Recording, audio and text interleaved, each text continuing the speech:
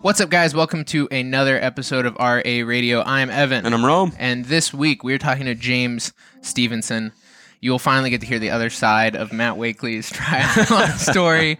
Among other things, we talk about his growing up playing football, his desire to hustle and grind it out and support his family. We talk about injuries and Lyme disease and all sorts of fun stuff. Yeah, we really run the gamut on this one. This one's a long one, so you better buckle up. This might be a two-parter for some of you, but James is a lot of fun to talk to. So at this point, for announcements, we have completed the first week of the Open. The first week is over.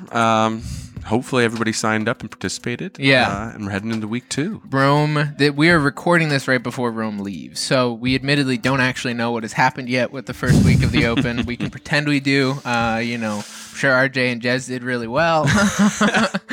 But yeah, so that's going well. At this point, you have probably unfortunately missed the chance to sign up unless you're listening to this on like Saturday and really want to squeeze both in. But yeah, so first week of the Open, we have Nina's Yoga is still coming up this coming week. This upcoming Wednesday, so remember February 12th at 6:30 p.m., free yoga class. We're trying it out. We'd love to bring Nina in once or twice a week following this. We just want to get some interest and see what people think. So this Wednesday, 6:30 p.m., please show up. We'd love to have you attend. Awesome. Yeah, that should be a lot of fun. So we're going to answer another Facebook question. If you have not yet given us a question, you can do that on the active member page, or you can DM me or Rome or something. These can be serious questions, funny questions. Last week we answered Yosha's question. This week we're going to answer Sarah's question, which is, what's your favorite Pop-Tart? For me? Yeah. I don't eat Pop-Tarts. You've never had a Pop-Tart? I've had like one or two in my life. Well, did you like it? No. Okay. It tastes like fucking cardboard with some sugar on it. No Pop-Tarts. I haven't had a Pop-Tart in a long time. I am a little bit of a sucker for a good the cinnamon Pop-Tarts. That's the way to go. Those are like the OG Pop-Tarts. Does it taste like Cinnamon Toast Crunch? Because I really enjoyed that cereal back in the day. Yeah, it's sort of the trick is you have to like toast it just enough that the center's gooey, because it's basically just like cinnamon sugar on the inside. So then it's like gooey cardboard with some sugar on it. Basically. That's like when I was younger, sometimes we used to have I know we had brown sugar on toast sometimes. I don't know if that was like a weird like Polish thing my grandparents did, or they would put like sounds good maple cream on toast. You know, like that maple cream you get at like the Big E that they'll put in like the cones and stuff. You put that on toast. Oh, it's so good. But it's also like the biggest sugar bomb ever. It's just like carbs. Let's put some carbs on your carbs and some super high glycemic index carbs. Yeah, let's do it. So the things we feed children. But I'm gonna go cinnamon. Rome's gonna go none. Actually, speaking of carbs, I wanted to talk a little bit, just sort of before we get into the interview, about sort of, I guess, just our training. So anything you've been finding with your training lately, or anything you've listened to that's been interesting. On the carb side for me, I have been finding that I have to eat a lot more than I have been with all the volume of this endurance stuff. Yeah, man. It's just been, I feel like every second day I creep up my MyFitnessPal goals a little bit more. Sure. Because it's just been taking it out of me. But it's funny because like the scale keeps going down too. So yesterday I creeped it up and I put back 2,600 calories, but sort of within my eating window. Went out, I had a meeting, came back, and I was just like so hungry still. And I was like, I'm probably due for like a recarb day. I'd been struggling with fatigue and stuff. Sure. So I must have put back another like 700-800 calories of just like peanut butter and granola. Good, man. But so I woke up this morning and I was like, I'm gonna be a little heavy this morning because gotta wait for this stuff to work out. And I was like 1.5 pounds down from the day before still, and I was like, oh my gosh, I apparently really need to rework my macros. I mean, you look at the physiology behind that. Carbs are just restoring your liver and your muscle glycogen stores. And if you're an endurance athlete out there and you're putting the miles and the work in, like, you need those glycogen stores to have energy. So if you're running a caloric deficit similar to Evan, where you're losing weight, you're trying to get to a goal, but you're still doing this huge amount of volume. Carbs are your friend. Yeah. Like rice and everything else is your friend. Eat it. As much as I feel like a lot of pop culture would tell you have to cut out all the carbs to lose weight. Be the carnivore diet. Yeah. Hey, I listened to that guy's podcast recently. Because his podcast is with the guy who set the 100-mile world record. The what's it? Bigger, Faster, Stronger podcast? It's Human Performance Outliers. Okay. Is at least the one I've been listening to. But the guy... I do know who you're talking about, the 100-miler dude, because he was on Rogan as well. Yeah, so his podcast is with this guy, Sean Baker. Okay. And I think Sean Baker is sort of the originator of the carnivore thing. Okay. One of the originators. I hear it a lot from the Bigger, Faster, Stronger dudes, like Mark Bell and his brother. That's where I hear a lot of it from. Yeah, I know you got skinny Mark Bell now. Yeah, he lost, he said 100 pounds or something like that. It's pretty crazy talk. All ripped. It's crazy.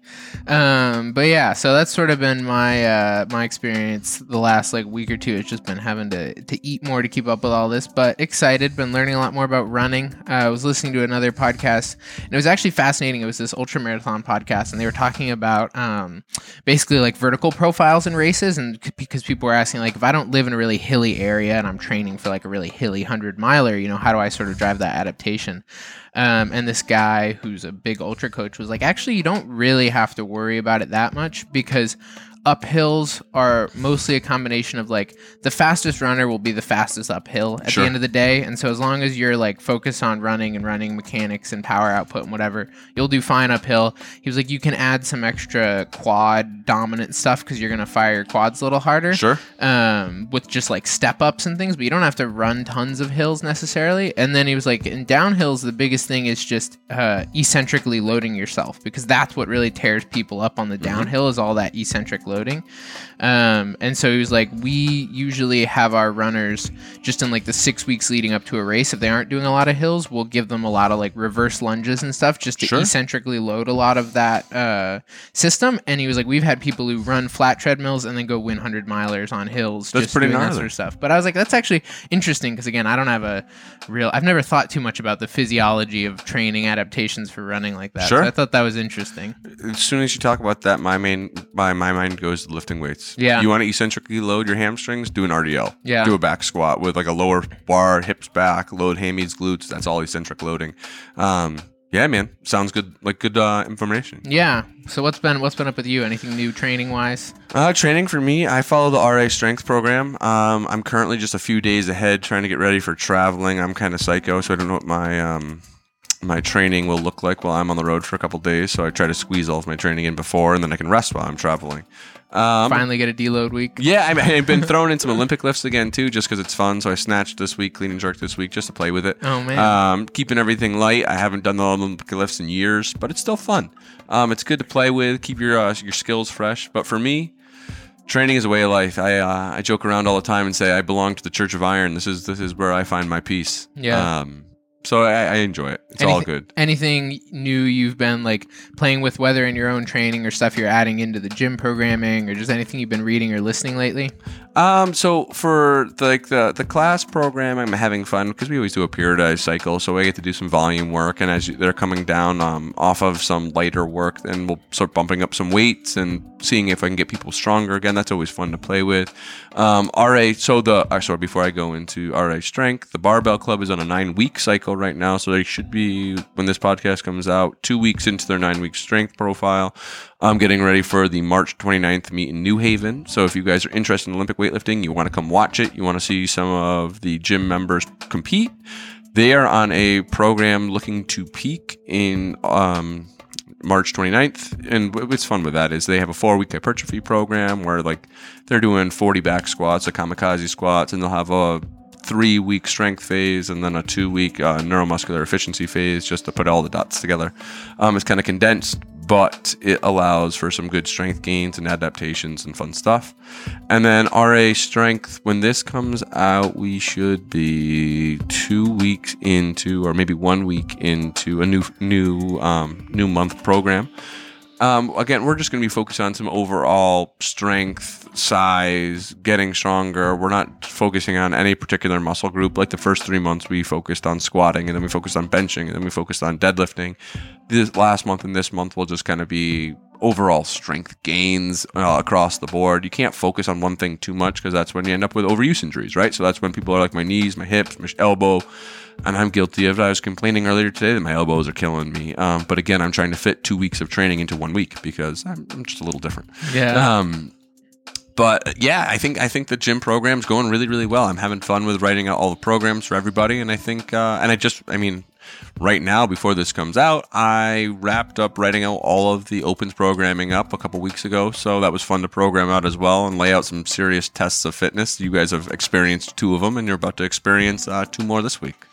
Are there any specific, like, I guess not like difficulties, but like when you're looking at programming something like the Open, like how is programming a test different than programming training, or do you sort of look at them similarly for this sort of thing? No, programming a test is an effort, like it's a maximal effort test, whereas training, I don't want you to go 100%. I want you to live between 80 to 85%. I want you to learn from your experiences. I want you to grow. There's days I want it to be lighter, days I want it to be heavier, days I want you to rest, where there's singles, triples, tens, like they all have a place. Where competing, I'm just testing different modalities, because this is still somewhat of a CrossFit, even though it's an RA Open, it's still a CrossFit thing. So I got to test all the different time domains. I need to test the different gymnastic skills, the different body weight skills, different weightlifting skills, and I try to make it fair. And by fair, I mean as I don't try to weigh one more than the other. It's not like every week you're lifting something heavy. So if you're good at barbells, you're going to win the Open. I try to keep it a fair fight, right? So if you're good at long distance stuff, I try to get something in there for you. If you're good at quick, short sprints, there's something in there for you. So the Open programming for me is more, let's test all the different domains. And it's a test, right? Where it's not building, we're not building off of that. We're not trying to, hey, this is a building block, building to next week, which our normal program is. They're all building blocks, and there's no end. So you're building this skyscraper, I guess, right? There's endless amount of blocks that we will build. Awesome. Well, hopefully the first week of the Open has gone well for you guys. Good luck with the second week. We will continue to see how this all plays out. But it's a long interview, so we'll cut this intro right about here. But have fun listening to James's stories, and we'll see you guys next week. Check it out.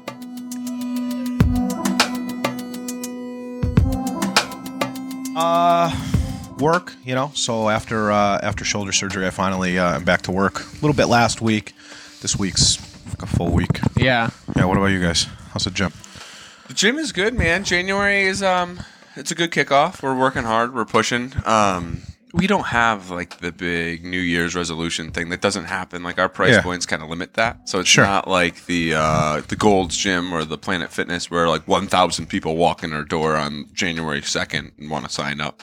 But it's good, dude. It's all good. It's all we're having a good time with it. This type of training is a lot more of a commitment. Yeah. Obviously, mentally and monetarily. I mean, dude, I joke around all the time and say I sell the 3 most unsexy things in the world. It's commitment, dedication, and hard work. Yeah. It takes a special type of person to want to commit to those 3 things, because without they're like, oh, so to get the results you want, you're going to have to work really, really hard for a long time over and over again. Yeah. What do you think of that? Well, I think there's a fourth unsexy thing is a man bending over nude. Well, I don't sell that. And I guess that perspective would be, who are you trying to sell that to? Yeah. Some people might be like, hell yeah, bring it on. Yeah. I'm not buying that. I don't know if you've watched much of that Aaron Hernandez thing, but I did. I watched it all. Did you? I've just heard it all through Yosh and Sally, because that's what they talk about during their hour of training. Yeah. Sounds pretty fucking nuts. He was a nasty athlete, though. Yeah. He was really, really good. Yeah. Very sad story. Absolutely. I mean, from everything I understand, he was a beyond phenomenal athlete, like beyond gifted. Just a sad story of not accepting who you are and probably getting hit in the head too many times. Hit in the head a lot, I think. I mean, that's where I haven't actually seen the documentary yet, but everything, even just from what that Peak book that I was listening to recently, they talk a lot about CTE and stuff, and just the sort of sheer volume of brain damage these guys end up with in a very short period of time. And I think he was someone who they said showed levels equivalent to an 80-year-old with Alzheimer's. That's as insane. A 20-something-year-old kid, which is just crazy to have your brain that screwed up. And to have your brain physiologically screwed up that much, plus everything that's going on sort of with you as far as you're a 20-something-year-old on top of the world with millions of dollars. When you have an 80-year-old with that much brain damage, at least they have some amount of life experience and wisdom, you know? Yeah, right?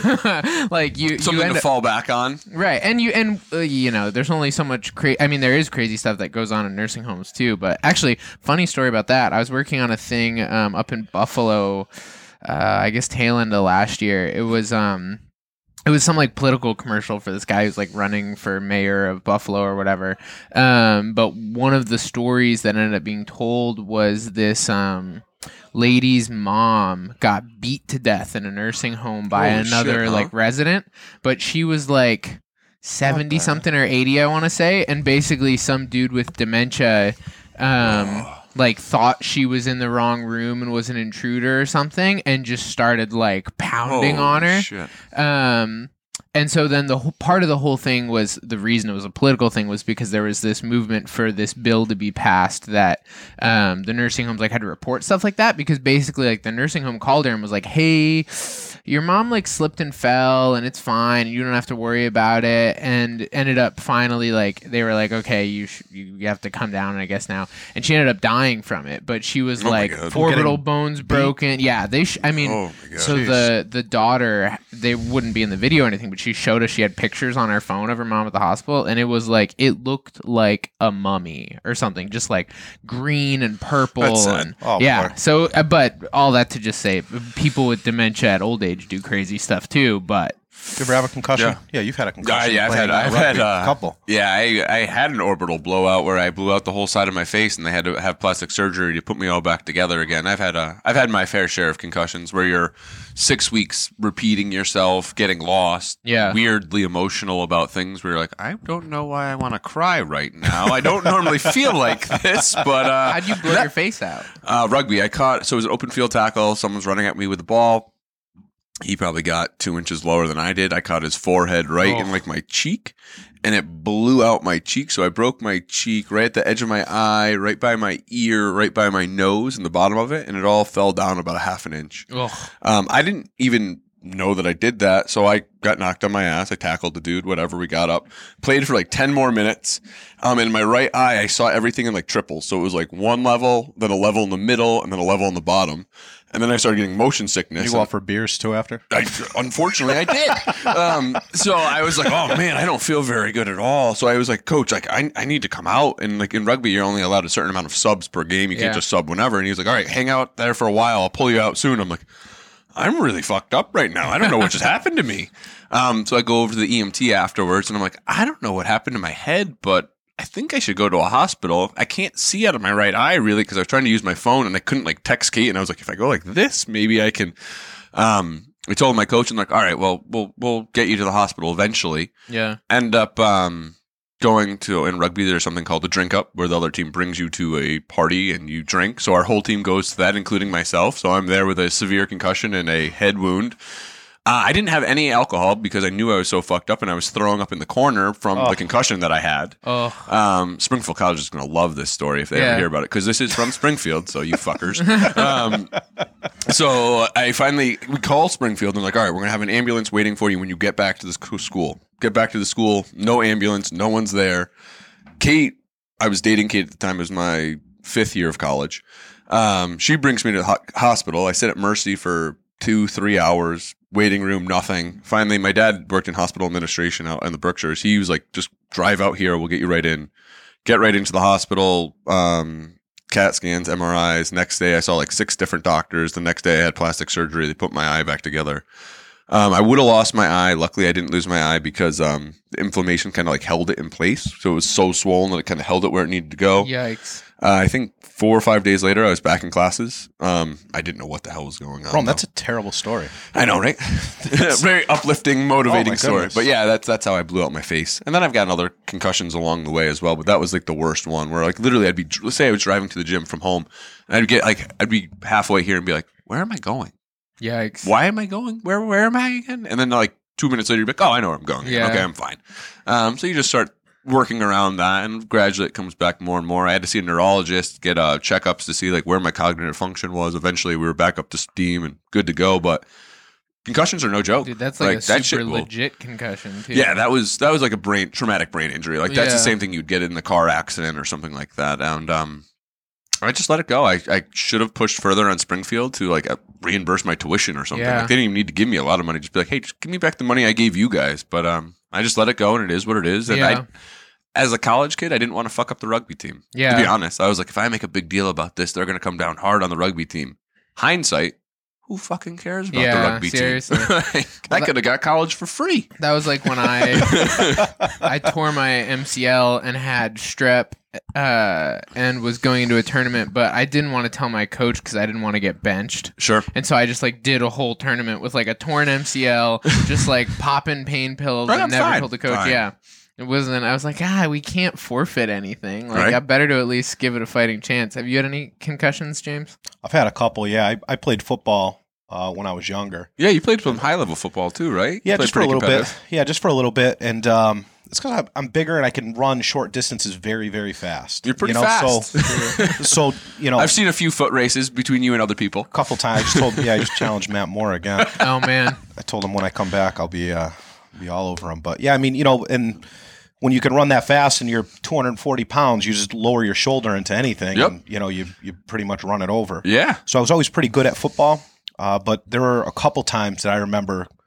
You'd see stars. You kind of wake up on the ground, and the only thing I could kind of compare it to would be like if a child fell asleep in the car, and then all of a sudden they wake up in a new place. That's Yeah. exactly what it is. Just 1 second later, all of a sudden you kind of wake up, and you don't really, For me, one instance I remember, I wake up and I've got all this football equipment on, Jeez.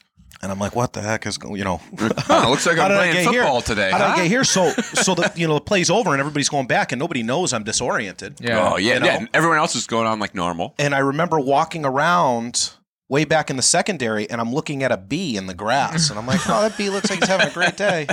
Like, "Oh, to be a bee." Coaches like are yelling when at me, your "Get in kids position." played. I'm back past the safety. Yeah. You know? Right. They're like, James, get in your spot. You're like, what? Yeah, I'm looking at this bee. Hey, bee. You see this thing? Yeah. I don't even know how this thing flies. Yeah, that was it. Yeah, I played high school for a little while, or not. I played high school football, and then afterwards I went and I played for a team called the Springfield Blitz, which is like a semi-pro team. Yeah. And I didn't play for them very long. It's not that I didn't last. It just, some of the coaches that I had in high school had played for that team at the same time, so they kind of brought me and another buddy in, and it was a good experience. It was cool to see a lot of these guys, the talent of some of these guys that had made it to like higher level colleges, but just not quite NFL. Yep. To see how much better they were than some of these other, like a CrossFit athlete, right? A regionals athlete is so much better than just a normal. Absolutely. It gives person you a that whole new attends the gym. perspective of like Right. what that level really looks like. Right. These guys were really good, but the team itself it wasn't very organized. Sure. And if you guys know anything about me, I need like structure, direction. You should have just ran the all the fucking time. thing Yeah. for him. Like, hey, I'm going to take over and design our schedule and our practices, and it'll be fine. It'll be good. I was trying to figure myself out at the time, I think, Speaking of injuries, did you see that guy who got guillotine snatching at the meet? It was in Leighton's. No, I did not In see Leighton's that. group or Jeez, whatever, that's scary. yeah. So he dropped the snatch behind him, caught the back of his head, and pulled him to the Yeah, ground. exactly. Where he he Jeez. couldn't lock it out, but he kept his head through, and it just came down on the back of him. It was like douche, and I was like, ugh. It's one of those like everyone in the stands Yeah. turns. I mean, after seeing what happened to Kevin Ogar 5 or 6 years ago, where he literally severed his spine doing that same thing, and he's now a paraplegic for the rest of his life. That shit's scary. Yeah, That's scary. There is a reason though why barbells or plates have a certain diameter. Is typically we can fit, like if that pulled him down to the ground. Well, hopefully he went to the ground and that barbell didn't touch his head after that, and he's safe. I think he sort of bounced it off him, where it didn't do the full like take his face into the platform Yeah. thing, but it definitely caught him and then sort of That's scary Yeah, shit, scary man. stuff. That is scary. So, also speaking of injuries, what's the story with your shoulder?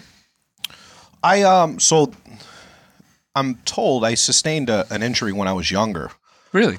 and I did some severe damage to my shoulder, and then Told like by somehow- doctors now. Yeah, so Tim Rice, Okay. he's the PA that checked out my shoulder, and then Anyway, that doesn't know Doctor- that's upper body Tim. upper body Tim, yeah, and then Hunter's dad was actually the guy that did the surgery. Okay. Dr. Luber, he's a really, really nice guy. And they said that I must have sustained some damage at some point because it had all healed over and scarred over, Sure. and whatever. So they went in there, they fixed all that, and then the main issue was just the labrum. So I think they said it was like a 300-degree tear. That's Oh, wow. crazy. So Your whole fucking shoulder. The whole thing was just completely smoked. But the good news is that the recovery is exactly the same. If they fix a little bit or they fix the whole thing. So Yep. Yeah. it's every bit of what you would think that shoulder surgery is, right? You're Everybody sleeping says for a it's while terrible. with this kind of stuff, It's exactly that bad. Yeah, it's pretty terrible, but you just deal with it, you know. And Sure. I think about a month in now, so I'll be back to the gym in probably a few weeks. But it's and not hopefully like every day gets a little bit better. You're going to Every day PT, does. things are getting a little bit better. you start to get a little bit of mobility, and then from there you just continue to just work on it all the time. Absolutely. And as you get a little bit more mobility, the pain points are less, right? Because before you could just try to put your hand in your pocket and it's painful. But, I think one of the biggest questions I get asked is like, oh, is it a CrossFit injury? It's not a fucking CrossFit injury. You get injured crossing the street. It's being stupid and over, just doing it. doing a little bit too much for your own body. I specifically remember the workout where it hurt because I was talking shit to your wife, telling her to beat you doing push-ups or something, and you're like, I'm done. Shoulders done. That's a lot of people don't know. Yeah. So I hadn't felt any pain in it, and I was on the jerk boxes, and I was trying to get 305 on the jerk boxes. When was this? This is earlier spring of 2019, so spring of last year. And I put it up, and I locked it out for half a second. All of a sudden, I felt something. Mm-hmm. So I dropped it down. I knocked over all the boxes and everything like a real animal. And I took it easy for like maybe a couple months. And then Nicole and I were coming into the gym one afternoon, and all day long I'm like text harassing her, like, women are no good at push-ups, stay home. You got nothing. Go make me a sandwich. Like, not any of my true. I don't believe in that, but I'm just I'm definitely trying to get her going because she's more competitive than I am. Yeah. And I don't remember what the workout was, but it was very push-up heavy.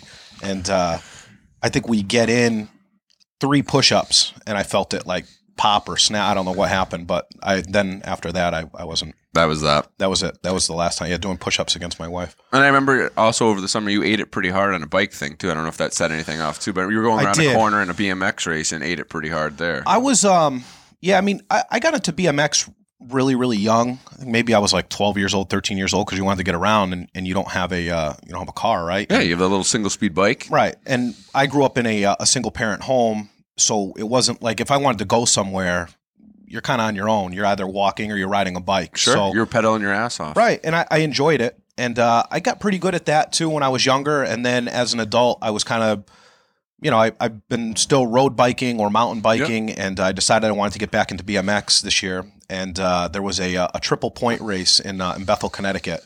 So everything is points for your standing for the state. And I'm really big on family, right? I got to be home all the time for the kids and for Nicole. I don't have to, but it's just... You want to. Yeah, I want to be, So I don't get to a lot of the races. So if there's big races like that, I have to go because I need those points. Yep. And I had gotten... it's like a terrible story. I had gotten Lyme disease, right? I got bit by a tick on my right side. And Nicole noticed it. There was it looks like an actual bullseye. No, I remember you showed me the photo of it too. So I go to the doctor on Monday. They give me some antibiotics. On Tuesday, I'm half dead. I'm just really sick. And Wednesday is the race. So Wednesday morning, I tell Nicole, I'm like, I'm just going to suck it up. I'll drink a couple Red Bulls and we'll go. And the other thing I decided to do was instead of just racing one bike, I decided to race 2 classes. I remember that you did back to back, some crazy shit with Lyme disease. Oh, fuck it. Terrible day, right? So I get there. I did okay in my first race. Then on the second bike, I go to race, and I'm locked into the bike. I'm clipped in, right? And I go to pull up with my back leg, and I broke the cleat right off of the shoe. That's crazy. Which I've never even heard of happening. Right. So I kind of for those shoes. I flip over. I think it might have been possibly the pedal was a little bit worn, or I don't know, but it just snapped it. And so I flip over the gate. I rolled down the hill. Next race, I go back, and I had extra cleats. No big deal. And the Lyme disease, whatever the fatigue from it was really, really setting in. Dude, and that shit's real too. I had you had it too for a while. And yours went untreated too, right? Yeah, I was an idiot about that again, but I finally figured out what it was after a month and decided to get treated. But that's my common denominator of just being, I'm fine. Yeah, you just, you'd complain, but who would listen, right? Exactly. You suck it up and you just go and you do what you need to do. Go to CVS, get some medicine, and I'll be fine. You just think you're a little bit down. You know what I mean? You think you're just a little bit off, and maybe it's a diet thing or not enough sleep or whatever. Because as we're getting older, it's not as easy to. I I guess even just get up in the morning, right? You know what I mean? You wake up and everything's stiff. You've got to almost like stretch your body out just to wake up in the morning. Those first 10 steps are brutal. Yeah. So I was in the main on a race that I should have won. I made a stupid decision on a turn, and I went a little bit high. The guy came under me and passed me. So now I'm cranking, and I go to like the smallest jump on the track, and I'm just gonna stay low and just go over it, and I'll make the pass on the very next turn. This guy isn't even in my league. Like, there's no way that he should be in front of me. Right? Tired or not, you guys have all gone against me in any type of, all kinds of stuff. Like, you're going to kill someone. You're going to dive over a car to get in before somebody else. I may not be the best at everything, but I tell you right now, I'm going to make you have your best day if you're going to beat me. Sheer willpower. Absolutely. Yeah. I'll just go. I'm just like a puppy chasing a ball. I will go forever. Yeah. So I'm cranking along, and now I'm kind of mad, and I go over this jump, and next thing I know, I just saw stars. I had gone over the smallest jump on the track, somehow did like a front flip, landed right on my head like a pogo stick. Got right back up, got on the bike, kept going. I broke this finger. Right? See how this one doesn't? Yeah, I'm a little shaky, but see how this one doesn't like straighten out? Yeah. Jeez. Caught your pinky on something. I don't care. So when was that relative to the triathlon? So we did the triathlon maybe 3 weeks after that. Okay. And so I was still trying to recover from whatever I did losing to Nicole in push-ups. Nicole, the push-ups, Lyme disease, fucking BMX accident. So I had gone to Tim. And he did some X-rays, but X-rays don't show like ligaments and all that stuff, right? So he said, look, he goes, I think based on what your symptoms are, he said it may be a bicep tear. He goes, or it could be a labrum. He says, but I'm leaning towards bicep tear for this reason, that reason, and the other. He goes, but an MRI is going to tell us exactly what it is, which he's 100% correct. Yep. You don't know what you can't see. I'm not going to know what's wrong with an engine until I take it apart. So he says, look, he goes, I want to order the MRI. He goes, in the meantime, we can give you a cortisone shot if you think that you're okay. But he wanted to go forward with the MRI, and I was like, no, I just want to do cortisone. I'm going to be fine. I'm going to tough it out. Yeah, same thing we're talking about the Lyme disease. Give me something to cover it up. I'll be fine. Yeah. And so then I kind of made my way back in the gym, but stayed away from anything arms or shoulders or anything. And then one day you guys were like, well, let's do this triathlon. I'm like, screw it, let's go. So we line up for the swim. Like, I've got no problem on the bike, and the run's really not going to be an issue. So we line up for the swim.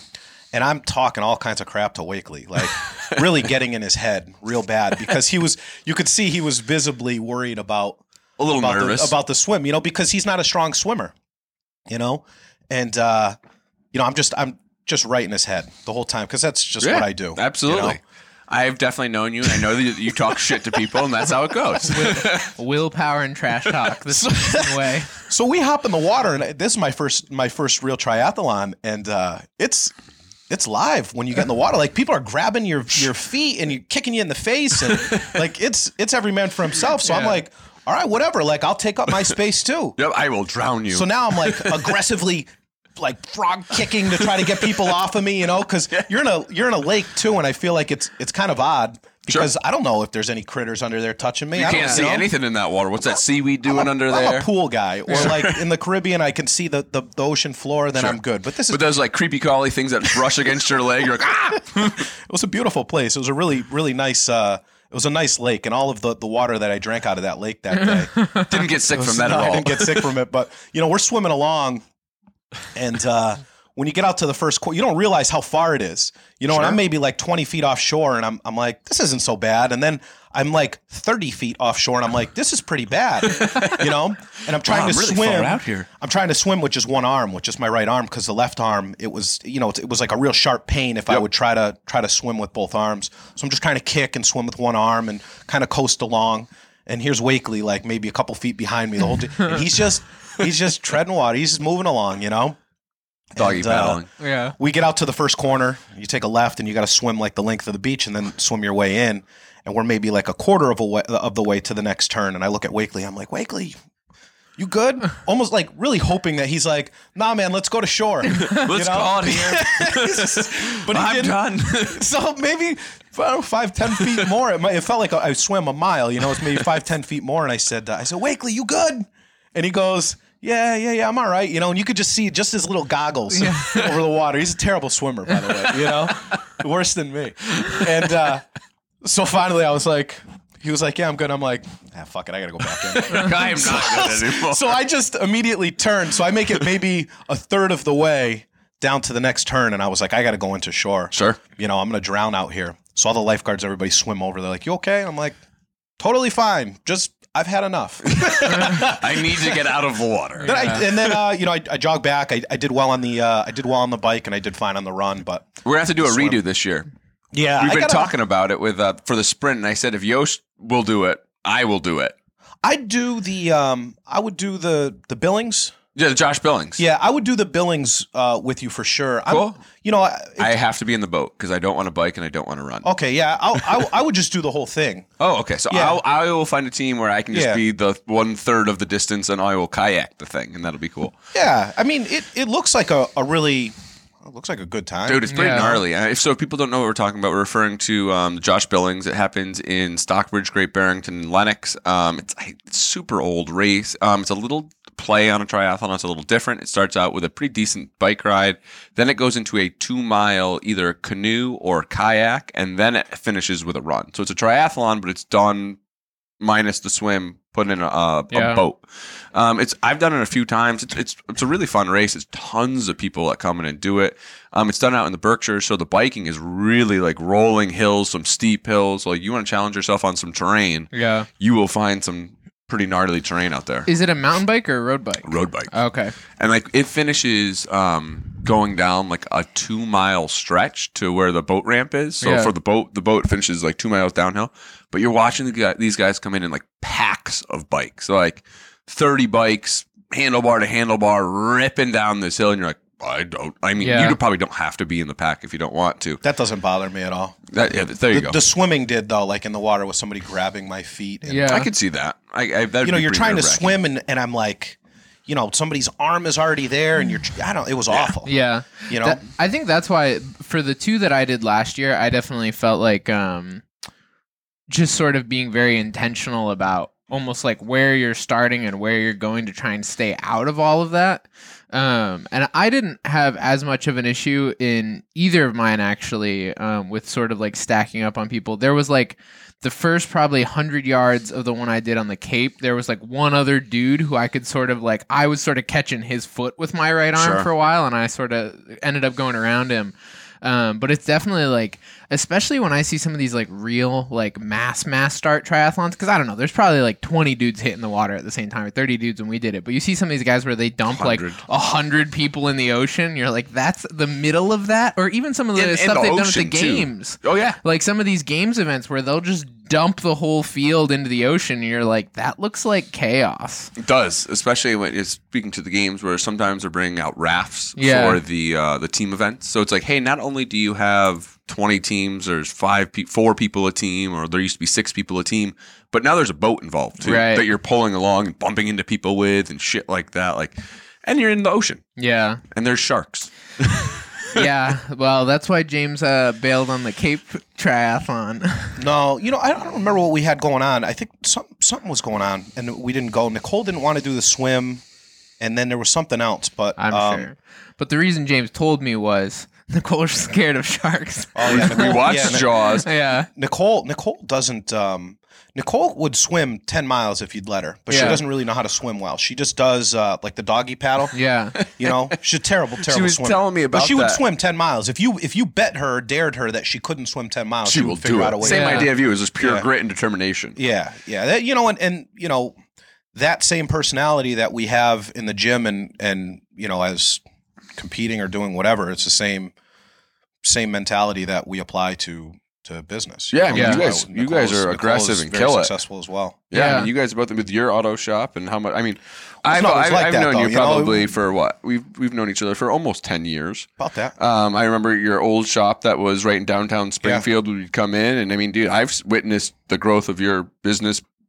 A lot. I mean, you've grown a lot in the last 10 years. I feel like we're just getting started now, right? And the reason that I say that is because there were a lot of years that we had to scratch and fight. And perception was always good, but people didn't realize that I made a big investment in equipment, but I didn't want to take a loan. And I was flat fucking broke, you know, or I wanted to move the facility.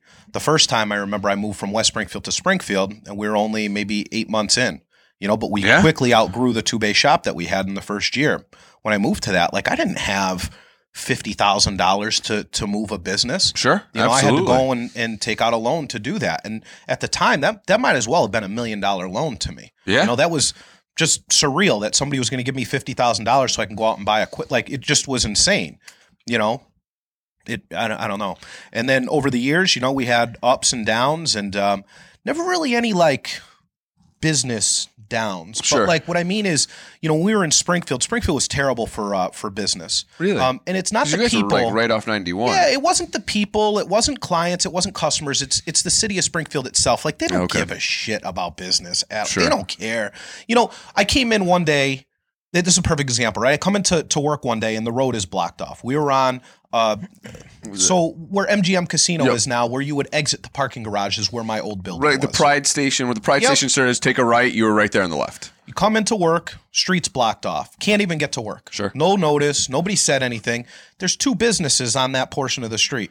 2. Sure. And you're like, what? You couldn't have just told us, you know? Nobody says anything. Mm-hmm. So you ask the police officer what's going on. They don't want to tell you, construction. What do you think it is? Okay. I own the business. Yeah, I'm just asking you a nice question. You know, I'm not being rude. So fast forward 4 months went by and they blocked the street. So what would you do? Shit, huh? What would you do tomorrow if you come into work and you're not allowed to get into your own work? Right? No, and now your business depends on customers coming in. Yeah. Nobody can come into the gym. You can't get any equipment in, right? Because we can't get parts in or anything, Yeah. right? So no customers. Staff couldn't get in, so we could park at the end of the street and walk down, but that's not effective when you're trying to fix cars. Yeah, you need people to be able to drive their cars. For 4 months. In the busiest season of the year. Right? Do you know what they did? They replaced the curbing. They didn't replace the roads. They didn't replace the sidewalks. They replaced just curbs, right? For 4 months. And for a lot of businesses, that would be the end. That's You'd insane. be like, well, I'm done. You know, we were lucky that we had saved enough money, but 4 months. Yeah, that's a just long to replace curbing. time, Do you want to know what happened next year? Replace the road. Now they wanted to replace the sidewalks. Oh, Okay, but fortunately, that only took about 3.5 months that time. Holy shit, dude. So here you are, right? You stock up your money again, and then all of a sudden it goes back down. Yeah. What do you think they did the next year? Probably the road. They did the road finally. Jeez, man. Yeah, they did the road finally. Wow. They did a great job too, because you want to know what? They blocked it off for about 2 months, and they stripped and paved the road in 2 days of that 2 months. Oh my God. The rest of the time, huh? all they did was block the road and just pay for police to sit there. Right? So how do you operate your business? You don't. You don't. Yeah. 3 years in a row during the busiest season of the year. That is right? So what I say brutal. is, you know, there's been ups and downs, but you quickly learn to, you know, try to figure a way around it. How to adapt, what to do. We moved to so you know we had grown significantly, and we kind of outgrew that space that we had, and we were looking at purchasing that building in Springfield. But then with the way that Springfield kind of just treated us, I honestly didn't care. And again, I'm not saying residents or clients or anything like that. Everybody was great. We really never had any problems with that down there. It was just the city; they were just impossible to deal with. Sure. You know. I mean, what would have happened if you did buy that building and then the casino would have came in? They would have made you move anyways, right? Well, yeah. I mean, I don't know.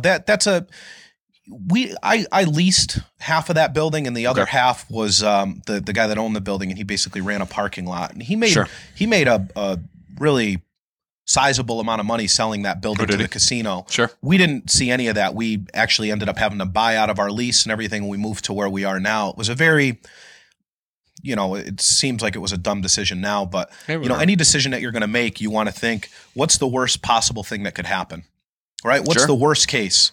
And am I prepared to deal with that worst case? And for me, when I was moving to our current location, I knew that we were going to spend out of pocket a few $100,000 in renovations on top of, you know, I mean, so we're going to be in. But your new shop is beautiful too. Yeah, it's nice, you know, but we were going to be in for $1 million project, and out of pocket, I was going to be, you know, a very significant amount of money. Sure. And when I'm looking at what we have versus knowing that we're going to move and we're going to have a slow, probably first 4, 5, 6 months, especially going into winter, which is a slower season. And I mean, all your customers have to come find you again and see if that distance pairs with them. Rent, electricity, and heat for a location that I wasn't in, just to kind of hedge that bet in hopes that the casino was going to come.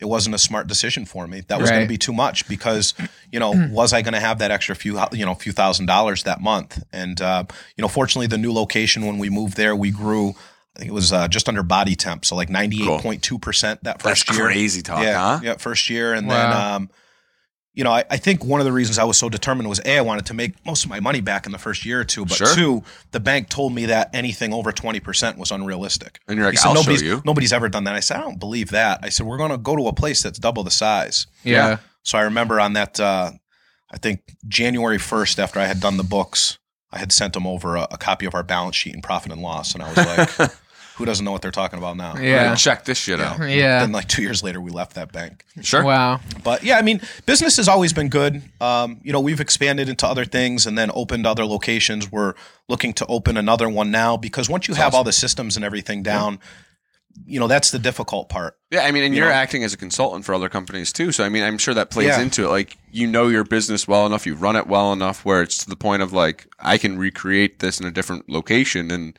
I'm sure probably your hardest part would be just finding the staff.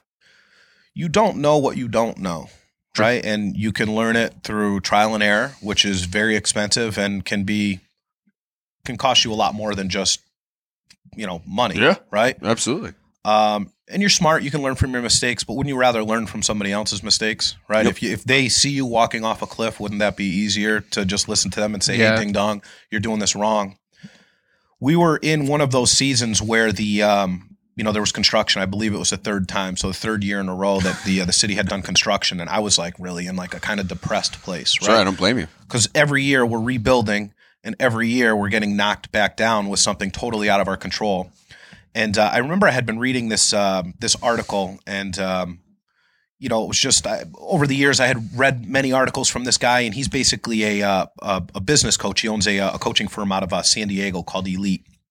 Really nice guy, and was reading this one article, and I said, you know what, I'm going to give these guys a call and see because I can't be in Springfield anymore. We need to move, and I don't know how to move the business now that it was the size that it was. Even at the time, now I couldn't even imagine what I would do, but yeah. So I hired this company on. They helped us put systems and things like that in place and kind of told me a lot of the stuff that I didn't know. Yeah. And then from there, I was with them for quite a while.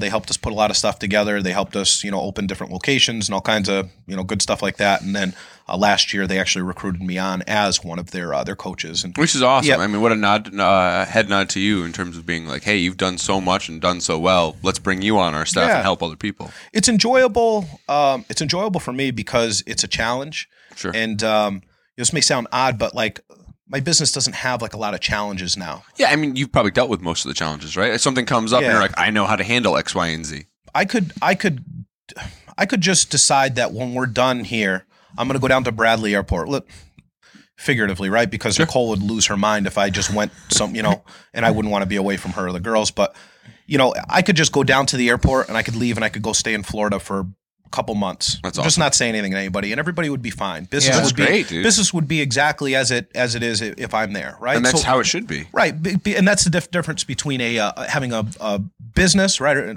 owning a business, being a business owner, or having a job. Yeah. And I just didn't want to have a job anymore. I didn't want it dependent on me. So I wanted to be more of like a bird's eye view type of guy. And once we started doing that, it was easier to open additional locations or buy additional properties or do other things, invest in other things. Yeah. Right. Do other things. But yeah, I mean, I don't know. I mean, it's something that I'm passionate about, right? Yeah. I always like working on cars. I think that's just one of the only things that I do miss now is because I started doing this because I really enjoyed cars and I really enjoyed working on cars. Well, now you can work on your own, like the Camaro and other projects. Yeah, but the Camaro's like done. Like, well, what do we got I to do get one of that? those trucks that I was sending you over. We got to fucking start wrenching on some trucks and you can teach me all this stuff because I don't know shit. Yeah, it's you're smart enough that you're a smart guy and you can easily figure it out. Yeah, no, it's just engines are all nuts and bolts. Sure. It's the same thing. And as most a of them business. make sense other than I'm assuming the new ones that are coming in with all electronics that are built into everything are a little bit different. But we're talking about like an old school truck that we would wrench apart and make something fucking cool. The electronics and stuff. Some of the newer stuff where the cars are parking themselves and things that gets a little bit more complex. Sure. And it's just because of all the inputs and everything that are going into that. But a truck like you want to build, it's exactly like owning a business. Sure. Right? Because you want to lay all your parts out, right? Just like you would do in a business, essentially, right? And then you This want is to what put I'm working everything with. you want to put everything together in a very specific order. same thing as, business or building an engine, but we'll build a truck for you. That's easy. Well, it would be for both of us. Yeah. So real quick, I do want to come back to the business thing, especially given that we have, I think, 3 very different experiences with sort of being self-employed. Sure. But so you talked about sort of the building in Springfield and like hindsight's 2020 sort of thing.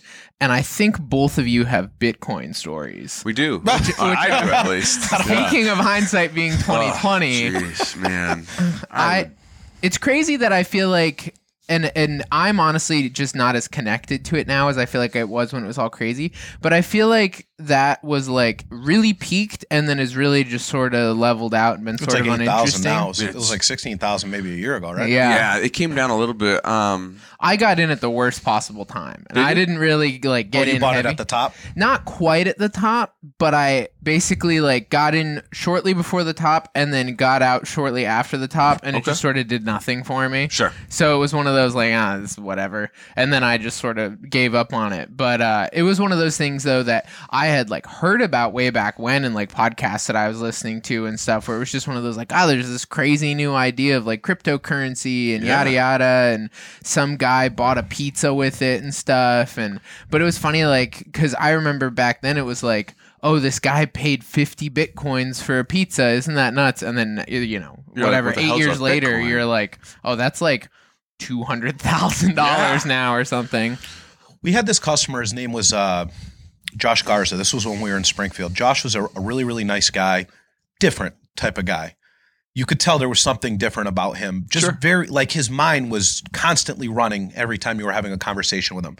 And my first conversation with him was over email, and I was like, this is a very particular guy, but definitely somebody I want as a customer because he's so particular and wants everything perfect. And that's usually why somebody will come to us. And did he drive like a Lambo or some shit like that? I remember he had a nice Lamborghini Murcielago. He had a Ferrari. He had this big like Hummer H1. Sure. What did he do? So he had all kinds of stuff, and he lived in East Long Meadow. And basically, the story that I got was, and you can actually look this up online. His name's Josh Garza, Garza. Okay. Josh built a computer when he was younger, and IBM wanted the technology from it. So they paid him a disgusting amount of money for it. And Josh should have sailed off into the sunset. Right. Take your winnings and he was so disappear. young that he decided that he wanted to start another project. So he builds this some type of like phone system, and then I don't know who bought it. And so that was what he sold 2 successful companies right out of the gate. So he started realizing that there was more money in building the tech instead of like taking it long term. So he would just find your product, he would study your product, he'd make a better product than you have, and he would sell it directly to you. Yeah. Smart guy. Sounds made like a lot good of idea. money. So he starts buying up like all these cell phone towers and stuff like that. And this is kind of where I met him. Sure. So he's telling me about, this, that, and the other, and just different business ideas and stuff. And it was really great to kind of pick his brain because he was so successful and a couple years younger than me. I mean, just uber success, like millions and millions of dollars. Yeah, as you said, just seeing the cars that he's rolling in. You're like, how did you buy this car? This is $100,000 car. Absolutely, $400,000 car. And it was pretty cool to see. And he's a real nice guy. So I'd talk to him, and he starts telling me one day about these things called Bitcoins. I said, Josh, what the hell is a bit? What are you talking about? Like, this sounds Bitcoin? like nonsense. So he's like, I got this computer in my basement. I built this computer, and the thing runs, and all day long it makes me like 5-6 Bitcoins. I'm like, what do you mean your computer? I don't understand. Even now, I still can't figure it out. I know what the things are, and I still can't figure. What do you mean your computer just runs and makes these things? Someone was trying to tell me that the computer solves math questions and builds, and I was like, that makes no sense. Doesn't make any sense. Yeah, like what?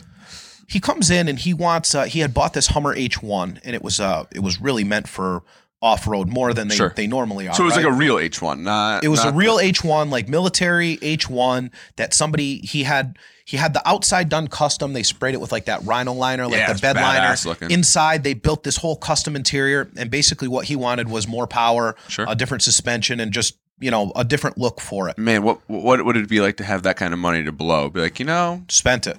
Fucking hook it up. Spent it. So he comes in to pay his bill, doesn't squabble at the bill. He just says, look, he goes, the bill is $5,000. He says, how about I give you $6,000 in Bitcoin? He goes, and in 5 years, you'll retire.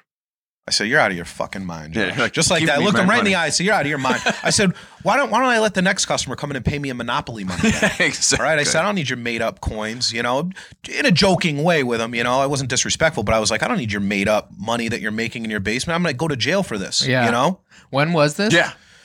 Bitcoin was like $7. Okay. $7 a Bitcoin. So he's going to give me $6,000 in Bitcoin at the time. I think now it's somewhere around like maybe $14 million or something like that. Nuts. It's crazy. You know, or whatever it was, 7 million now, and then you know when it was at its peak, maybe like 14 million. It's insane Yeah. amount of money. So he, so I turned him down, and fast forward, he ended up going to prison. He created a computer. I don't know all the details, but I do know when he started making it really, really, really big, he invited me down to his office, and he had this warehouse. Must have been a couple 100,000 square foot office way Sure. down in near Stamford, Connecticut. It's a huge office. And when I walked in, you're just walking by this wall, and the wall changed color with you as you I would remember walk. you telling me you would about walk this. past the wall. It was the weirdest thing, Really? you know. And all of his offices, the whole place was all glass. But if you went into your office and you closed the door, the whole glass would fog up. That's really cool. It was the coolest thing. really. That's And you're crazy. And I'm like, this how much guy. did this office Yeah, cost? this guy's got dough. You know, Yeah. like this is such. I'm an idiot. I should I've have never bought even these. seen this Give me shit. some bitcoins. Right? Yeah. You want me to work on that Hummer again? So what he had done was he had built a computer that mined in a program that had mined for these bitcoins. Sure. And it was automatic. You buy the computer, you plug it in, it'll make you money. Sure. And I think just Which is you know weird, based on but- what I'm putting together from what he had told me at the time and what I found out after, there was no real competition for him. Sure. So he didn't know how to set the price. So he was good at making companies that were better than other companies. So obviously he could make one that was worse than another company. Okay. So he took his good product and he made a worse product, Okay. and he created two separate companies and made one. So if the initial computer was maybe $10,000, now he's charging 20 and he's charging 10 for the junk one Sure. that he knew was bad. But he's like, whatever. Like, And he was selling all these computers. And people would buy their bitcoins, and eventually he ended up going to jail for some type of like a Ponzi scheme. But Really? I Yeah. think he screwed people out of maybe like $22 million or something a lot like of that. I cash. think he had to pay back like 8. I haven't seen hey, him since whatever. then or So anything. 22 out of 8. So what? You're going to be making 14 million Yeah. net?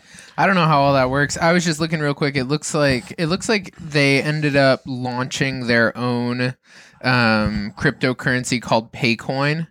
And then basically it was like a Ponzi scheme where there wasn't actually any money in it. So all the new people that were paying the old people, And then it just all collapsed. sort of There was nothing stacked there. up. Yeah. I knew he had paid. He was so big into these bitcoins, right? Just the domain Sure. BTC, right? Because Bitcoin, Yeah. he paid $1 million for BTC.com. Wow. $1 million for Wow, just for the BTC.com domain just to name. have a domain. That's insane, isn't Yeah, it? absolutely. crazy. I would, if I had $1 million, I wouldn't be spending on a domain name. I but was hey, so who knows? broke when I was younger. I could never fathom doing something like that. I Yeah. agree. You know, any amount of money that I've ever made, you know, and I'm not wealthy by any means, but we do okay, right? Sure. You know, Yeah. and I still look at stuff and I'm like, no, that's whether it's a $5 purchase or whether it's a $500 purchase or $50,000 purchase. I still look at it. I'm like, how much am I going to use this thing? Yeah. Sure. You know, how much am I actually going to use this thing? If it's $5 and I know that I'm going to use it once, maybe, but it'd be nice to have it, I'm just not going to buy it. Yeah. You know? We had that conversation.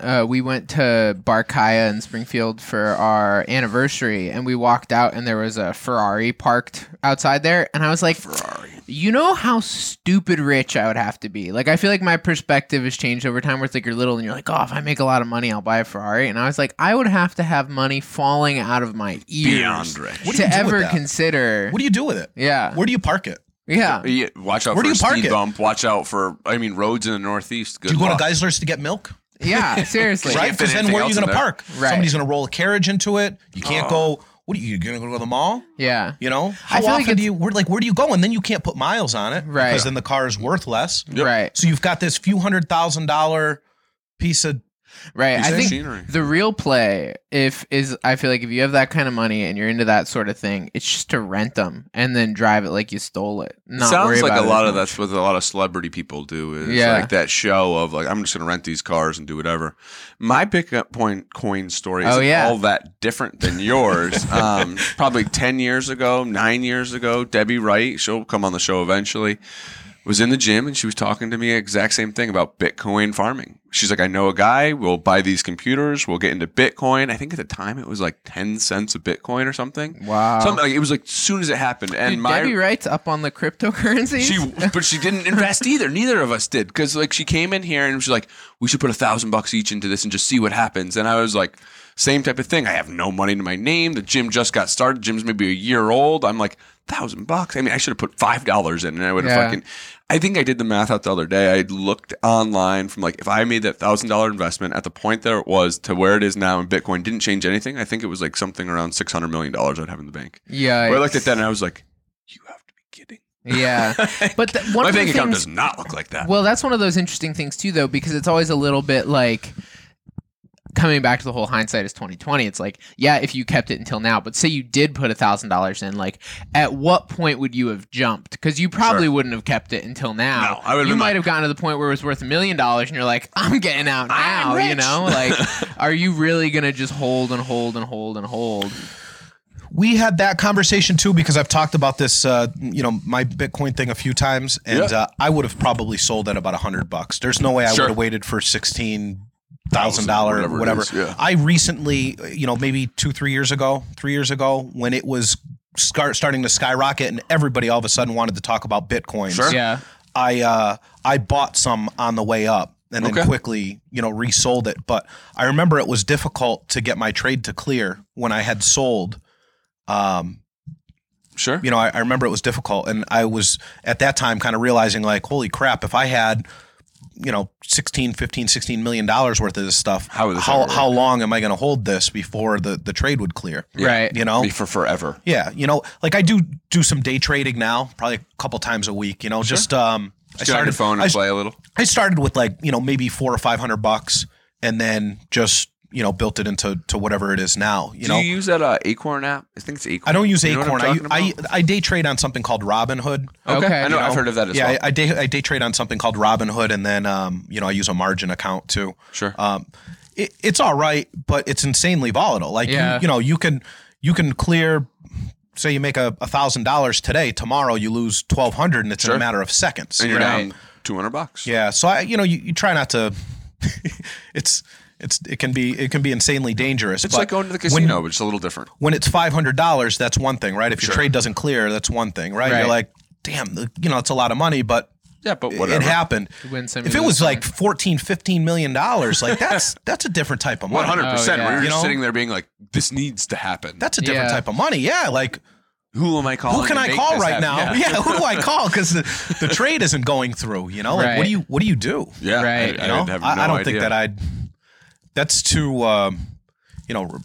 worst case, right? What's the worst thing? You're where you are. Yeah. I'm exactly where I am. We move forward. If if I want to invest in any of that very risky stuff, I tried to play penny stocks years ago. Sure. To see kind of how that would go. Can do. I've tried all those weird little things, but you just start. It's like going to a casino. Yeah. You come in with an amount of money that you're prepared to lose. You're going to get a couple free drinks along the way. And you go home, you still had fun. And you got paid for the experience. Yeah, you paid for the experience. You learned a little bit, but I'm no professional gambler. I feel like my experience with most of that stuff, and even why I ended up sort of like bailing on the crypto thing, was I just realized that like the amount of mental overhead it was taking for me to like, because I didn't have a ton of money in it. It was like, even if this were to double, it's not worth the amount of time that I'm spending in it right now. Looking at your phone. I'd be better off doing real work. And like, if you've got, there's some of these guys who are, really keeping up with the technology and the trends and the shifts, and they've already got $1 million in. And so every little 3% is a giant chunk of change. That's one thing. Sure. But that's where I've sort of, I haven't personally got into anything much, and I probably should, as far as like even just starting to figure out investment stuff towards retirement and everything. I feel like it's a lot more complicated when you're self-employed and you start looking into it, and there's all these like different things you can put money into and whatever, and I should probably figure something out. But I feel like to what you're saying, it's interesting, because I feel like being self-employed too, you always have sort of this interesting shift of like, well, I have X amount of resources right now. I think we've all experienced sort of the like feast or famine of like, sometimes everything's rolling in and sometimes nothing's rolling in. So you're like, I have a certain amount of like slush fund I want to keep. And then I have the ability to like reinvest in the main thing I do, or whether it's like putting money away for retirement or whatever else. Like I have a certain amount of money I can also slush off towards Bitcoin or whatever else it is to try and diversify these things to try and like just keep everything moving well and create a general efficient growth. Like, because I'm under the impression you didn't start out with like, you're not a trust fund kid. You didn't start out with $1 million, a small loan, a Donald Trump loan or whatever. Yeah, we were broke, man. I grew up in West Springfield on Garden Street.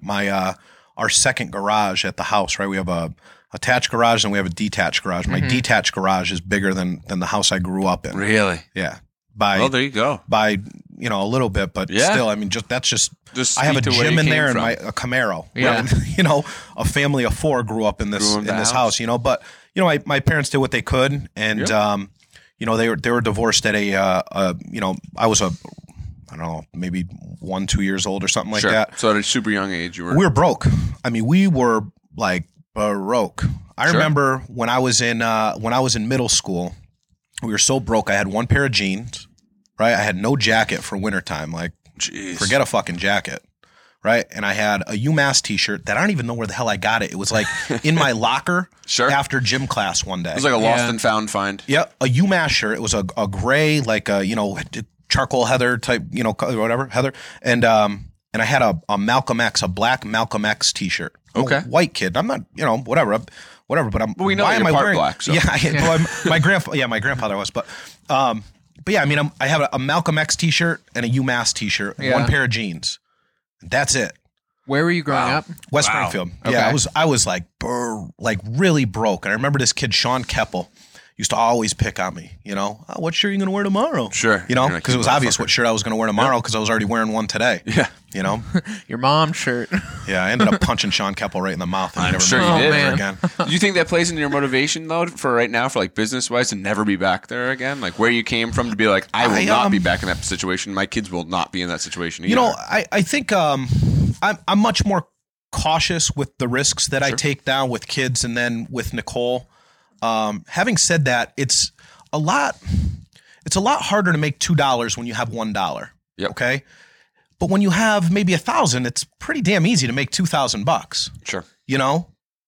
And so that's kind of where I'm at in business now. So when I say that, like we're just getting started now, like all the business systems are there. Like I've got all the support. I've got my staff is incredible. That's awesome. And I guess my ultimate goal is to, money is never anybody's motivation. It's not my motivation. My motivation is I want to give my grandkids that, right? My kids are 4 and 8, right? Yep. Grandkids aren't even a thought yet, but for me, I want to give my grandkids something. Sure. Right? I want to, leave something significant to them. Cool. And more than that, I want my staff to be able to do that too, because that's cool. There's no way that I could accomplish any of the stuff that I've accomplished without them doing a lot of the work too. Yeah, of course. These guys are there. I mean, we've gone through staffing issues for years, and once we began to hire a different type of staff, I really haven't had any issues, and these guys have helped me grow through the years and have helped us, do a lot of great things, and they're going to help us do even more great things. So I think that my core staff, I'd like to get them a lot of the things that, I have that people would superficially think was success, right? Big house, cars, all that good stuff, right? Sure. So I'd really like that for my staff, and then obviously awesome, for grandkids that I haven't even met yet. I feel like that's what I do.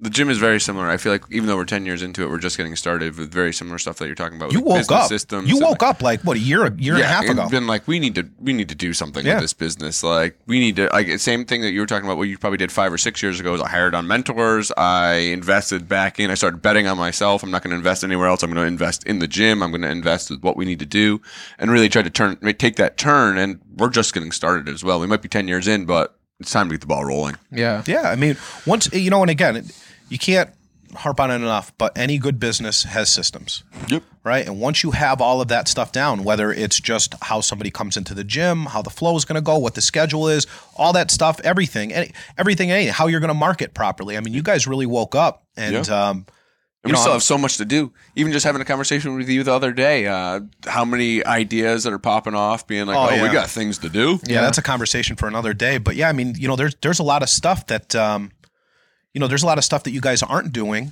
Yeah. But not because you are intentionally, you just don't know, right? Yeah. And that's the whole point of having a group of people around you, because they help you obviously come up with these ideas and then cultivate them and 100%. And, I've learned a lot from you all along the way of just one-off conversations, even if it's conversations that we've had while I'm waiting for my car to get fixed at your shop, shooting the shit, being like, I should do something like that. Well, it's one of those things that I think it's sort of like, what's the thing? I think Gary said it when we were talking to him. That's like 5 years to figure out how to lift and 5 years to see how strong you can get or whatever. So 10 years, you're 5 years to learn, 5 more years to see what your potential looks like. Right. I feel like there's always sort of that like foundational, whether it's 10 years or 5 years or whatever it is, you're sort of like building this training base that then you can actually, that's when like the real training starts, where you think you've done all this work and you're like, okay, now I actually can start figuring all this stuff out. But it's also, not to get cheesy and keep bringing it back to training, but it's one of those things that it's like, I was actually just thinking about this before we were recording this, is like just the advantage of time when it comes to like volume increases and stuff like that for where you're going to end up. Like you see these guys who have been building an aerobic base since they were 8 and you're like, well, yeah, no wonder you're a freaking animal now. Like there's only so fast you can grow healthily. And sometimes people really rush that and pop off and then blow up. But I think that's where some of this, like, at this point you've both been slow and steady for a time, but even that, like, say 5-year head start for you maybe making a shift ends up making a big difference out over time. Yeah, 100%. I mean, even just some of those little things you look at it as it compounds over time. Hey, I started doing this, it started generating this over 1 year, 2 years, 5 years, 10 years. Right. That revenue or whatever it may be, that fitness gain is huge. Yeah. There's huge differences that come about. Right. You start talking about that, like, even 5% more leads a year or whatever it is, that stuff over time really adds up. The goal changes too, 100%. The goals change, and then the plan constantly changes, and when things don't go your way, you could sit there and you can cry about it and you can get mad and you can blame it on everybody else, right? Because we all know how many people do we know like that? Yeah, of course. Yeah. Right? They say it about business, right? They're mad about the way their business is going. So they blame it on everybody else. Well, there's no good customers. Yeah. There's a million shops in the area. There's no good employees, right? Employees are terrible, right? How many times you hear somebody that's just living in that negative, terrible space, right? Could you imagine if every thought that you had was just negative? No. And all you thought about was just, like, I'm not saying don't keep your eyes open, right? Keep your eyes open. Look for the pros and cons of every situation. But, like, could you imagine just being that person that all you thought about was just, this sucks, that person sucks, I hate this isn't my fault. It's you know what I mean? Yeah. That's not a leader. That's not a business owner. You deserve to fail. Right. You know? I mean, shut your mouth, those things pick yourself up, and get the fuck out there and go do it. Yeah. Because nobody's going to do it for you. Right. And when you start to do well, people around you, right? You start to know you're really doing well when people start telling you that you're doing something wrong. Well, I wouldn't do that. You're wasting your time. No, I'm not. Yep. Yeah, I know what I'm doing. I thought it through, and you know what? If it doesn't work, then that's great, because I'll just go do something else. You know what I mean? I'll try another direction, but I'm going to keep smashing against this wall until I knock it the fuck down. Sure. And I mean, to your point of the mindset of an entrepreneur that's trying to do better for themselves, you run into a problem, you have two opportunities. One, you can complain about your problem, or two, you look at that problem and say, how can I turn this to make me better? How do I learn from this? How do I spin this? Okay, I learned my lesson from this. How do I take this and improve from this and make sure this problem never happens again? Or you hired the wrong person. Okay, well, what criteria was I looking for? What did I miss? How do I make sure the next person I hire is way better? Or different type of person, different criteria of person. I mean, same with training. It all applies across the board. Hey, I blew myself up doing this. Well, I'll learn from that and never do that again. Yeah. I could sum my entire life up into a very quick story, right? This will explain my entire personality. I started back here because I started here a while ago, and I had a real bad back. And, as competitive as I am, I just wanted to lift more than everybody, and I had to go faster, and I was doing it wrong, which is why I hurt my back in the first place. And I never wanted to go for like personal training or anything because, I'm too stubborn and I knew I could do it on my own. And Rome comes in to have his car fixed one day. I said, yeah, I'm supposed to have a back surgery in about 2 months. And it was going to be terrible. Sure. So Rome says, look, he goes, give me 2 months. He goes, you're already in the worst case. He says, give me 2 months of personal training. He goes, and if it's, not fixed, you're already going for surgery anyway. Yep, so what are you going to lose? And, to this day, I haven't had back issue since then, ever, not once. Wood, right? I mean, normal strain or doing something stupid or whatever, but like this debilitating back problem, I've never had.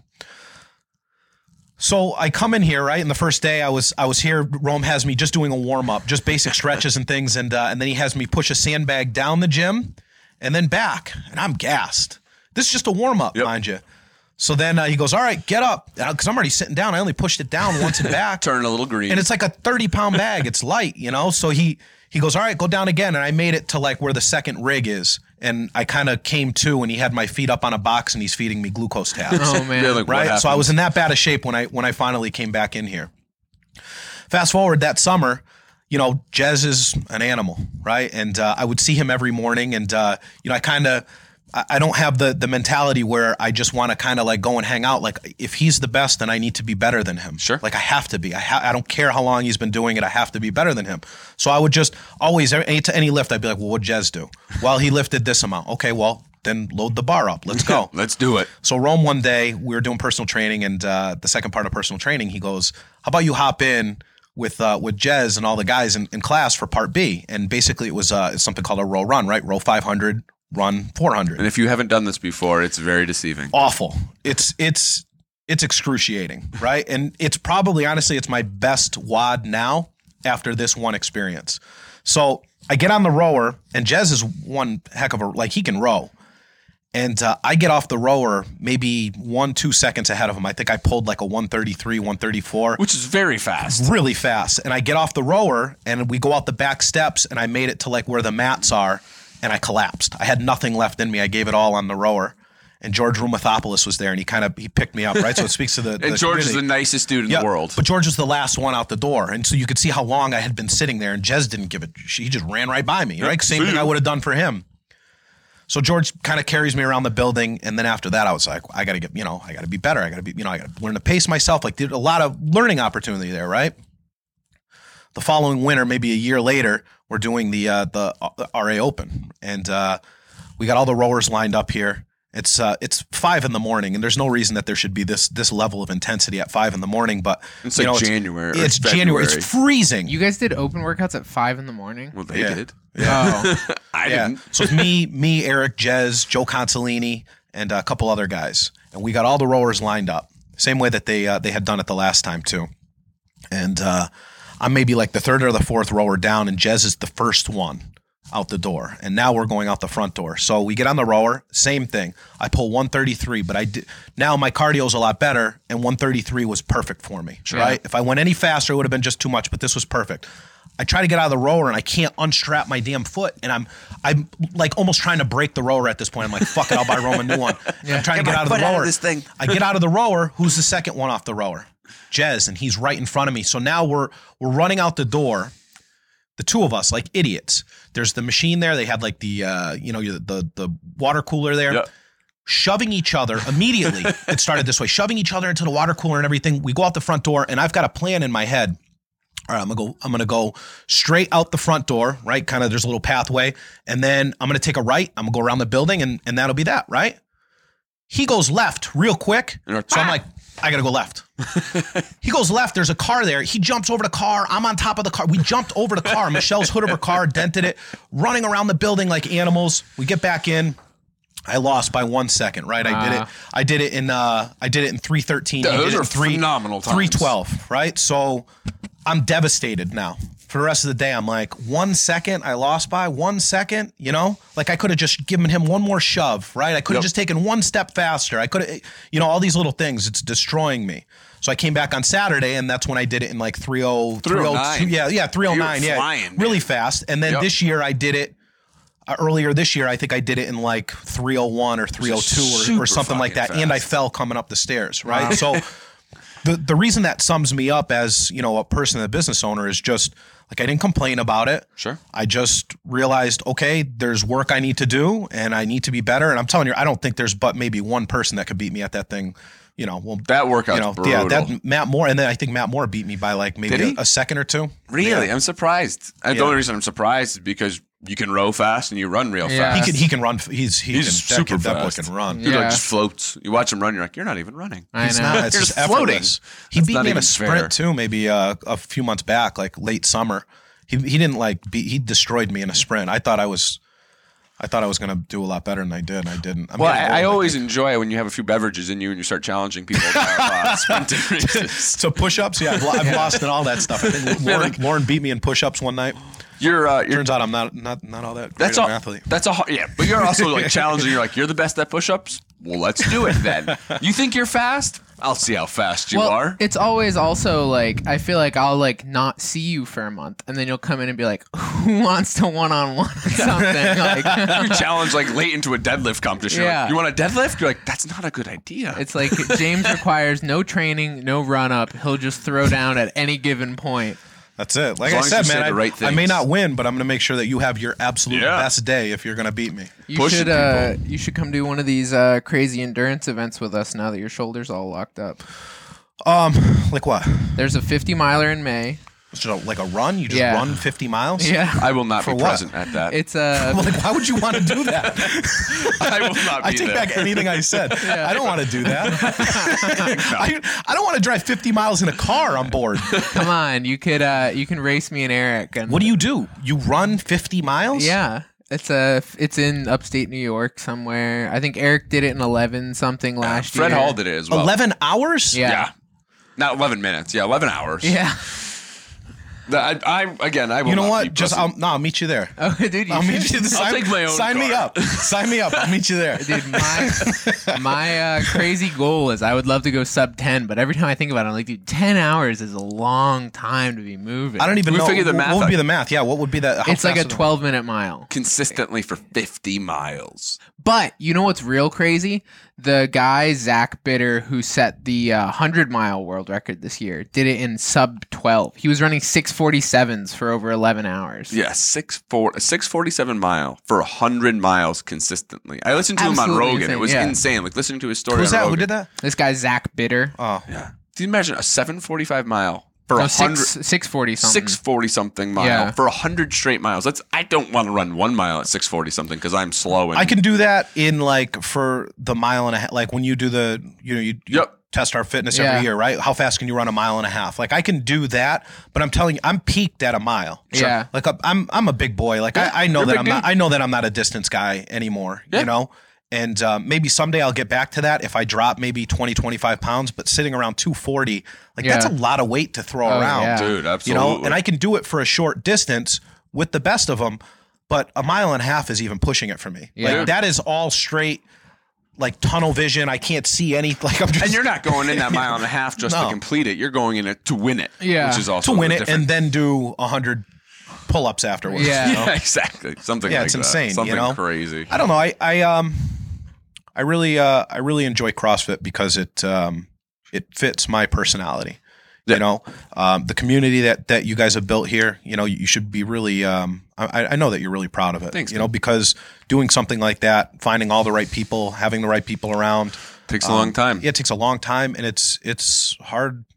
It's not. It's not No, easy. it's hard not to have easy the at right all. people, and sometimes you Yeah. have to ask people to leave because they don't have the right fit for the community. It is what it is. You know, you have some people that fit in really well, and some people that don't, and we have to. There's a fine line. It's not always about having like the biggest, right? There's No. You go to a bigger gym, right? Yeah, of course. There's probably 10 within 2 miles from here, right? Bigger gyms, right? Yep. But it's not about a bigger gym. It's, where are you going to go where you're going to get motivated? Where are you going to go that you're going to have support, where you're going to be challenged, Yeah. all of those other things.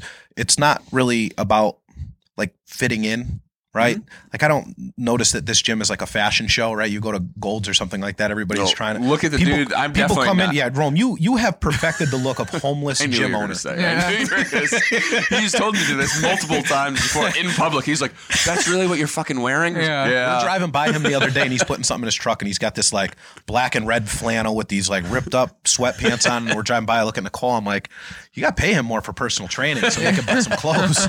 Like, poor guy, I think over the summer I was wearing my favorite shorts, which are cut off sweatpants shorts. Oh, and I man. walked into something, and James was like, "What the hell are you wearing?" He I was went like, to another gym to a competition looking like he was just painting the bathroom.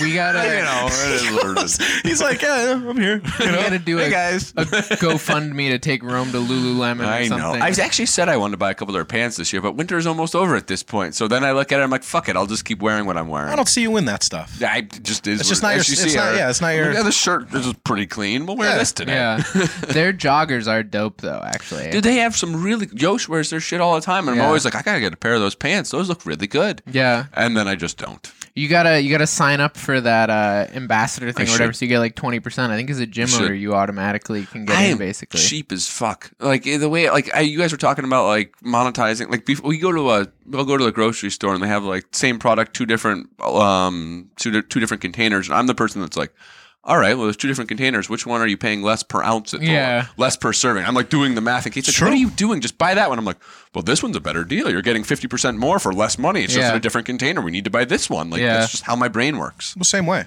You know? Yeah, I mean, it just you don't have to spend stupid money. Lululemon is insanely comfortable stuff. And you know? I mean, it seems like it's worth just it with their warranties expensive, and shit. You Yeah. Yeah. know, like most of my gym shorts. Actually, I wore the same damn pair of gym shorts for like years. Yeah, you have your Under still Armour have pair them of now. shorts that you're Yeah. like, I have to wear these when I work out. If there's like a competition, I'm weird, real superstitious about them. If there's like a big competition, or I know I'm coming on a Saturday, I'm gonna fuck with Evan and Matt. Yeah, Those are my go-to shorts. So everyone, You know, that's listening, I the know way to that I'm fuck gonna with do better with James those shorts. Is to make his shorts disappear. Ah. You want to mess with James's head? You want to get in his head?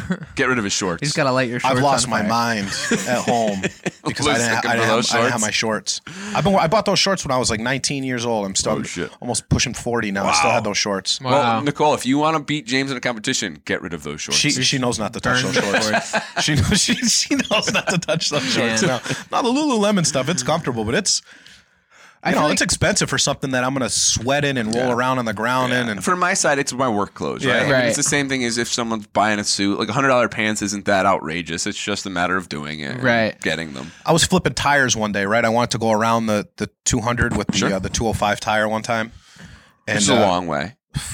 yeah. You don't realize it until you're a quarter of the way in, and you're like, "Oh, this is way." By the harder time than I thought. got to, I was like, all right, well, let's go. I'm feeling strong today, you know. And I get to the dirt, and I'm like, I'm not even like 10% there yet. I'm Like, about to get started. Yeah, but I had a pair of Lululemon like runners on, and I put like a little rip in it from Sure. the tire, you know, leaning Yep. against it by the end. You know, you Yeah. get all that dirt and everything on it, and you know, I was like, I think I just paid like $80 for these shorts. I was so disappointed. So Yeah. you know, You can bring them back. A lot of times they'll replace that. if They'll with be a like, little "Oh, rip in them, I yeah. think I'd thrown them away. Oh. Sure.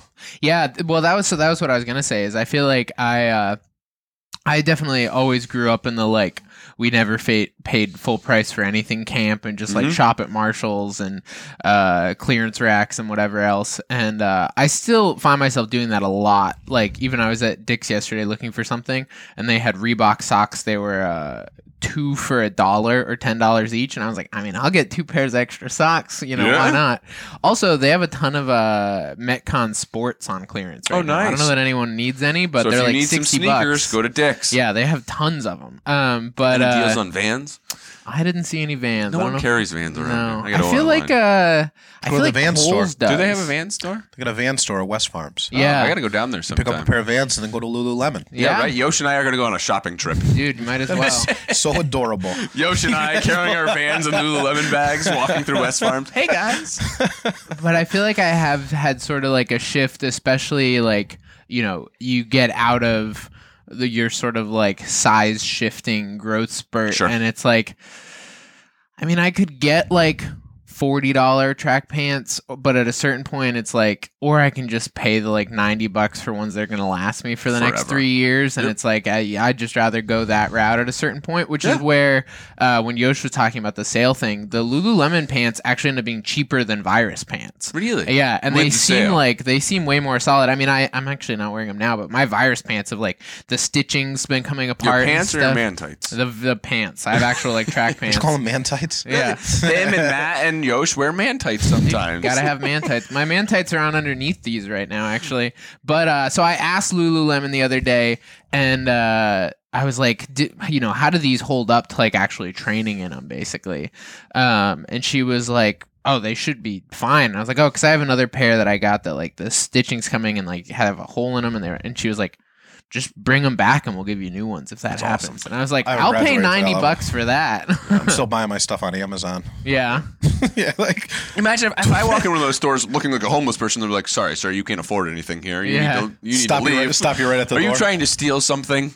I've heard Patagonia is the same way too, though. That like basically like if you have stuff get broken, they will just replace it without asking questions. Really. All of the jackets that I wear to work are all Patagonia. Are they? Yeah, pretty much for the most part. For the most, you can get. I guess it depends on the field, but both of you guys could probably do it because you're private business owners Patagonia as well. Pro? Yeah, you become a pro and you get like 80% off or some Yeah. shit. But you can only get it in your size. You know what? This stuff it's all made well, right? I think this jacket's maybe 4 years old, and you couldn't really tell. No, not at all. It washes real easy. The stitching is, I don't know. I think it holds up. It holds up. Solid stuff. Yeah. I'm gonna have to look up this Patagonia Pro. Check it out because I think each individual business owner qualifies for whatever field you're in to get some gear, Yeah. and it literally is like 80% off. Qualified outdoor professionals, environmental grant recipients, and outdoor industry partners.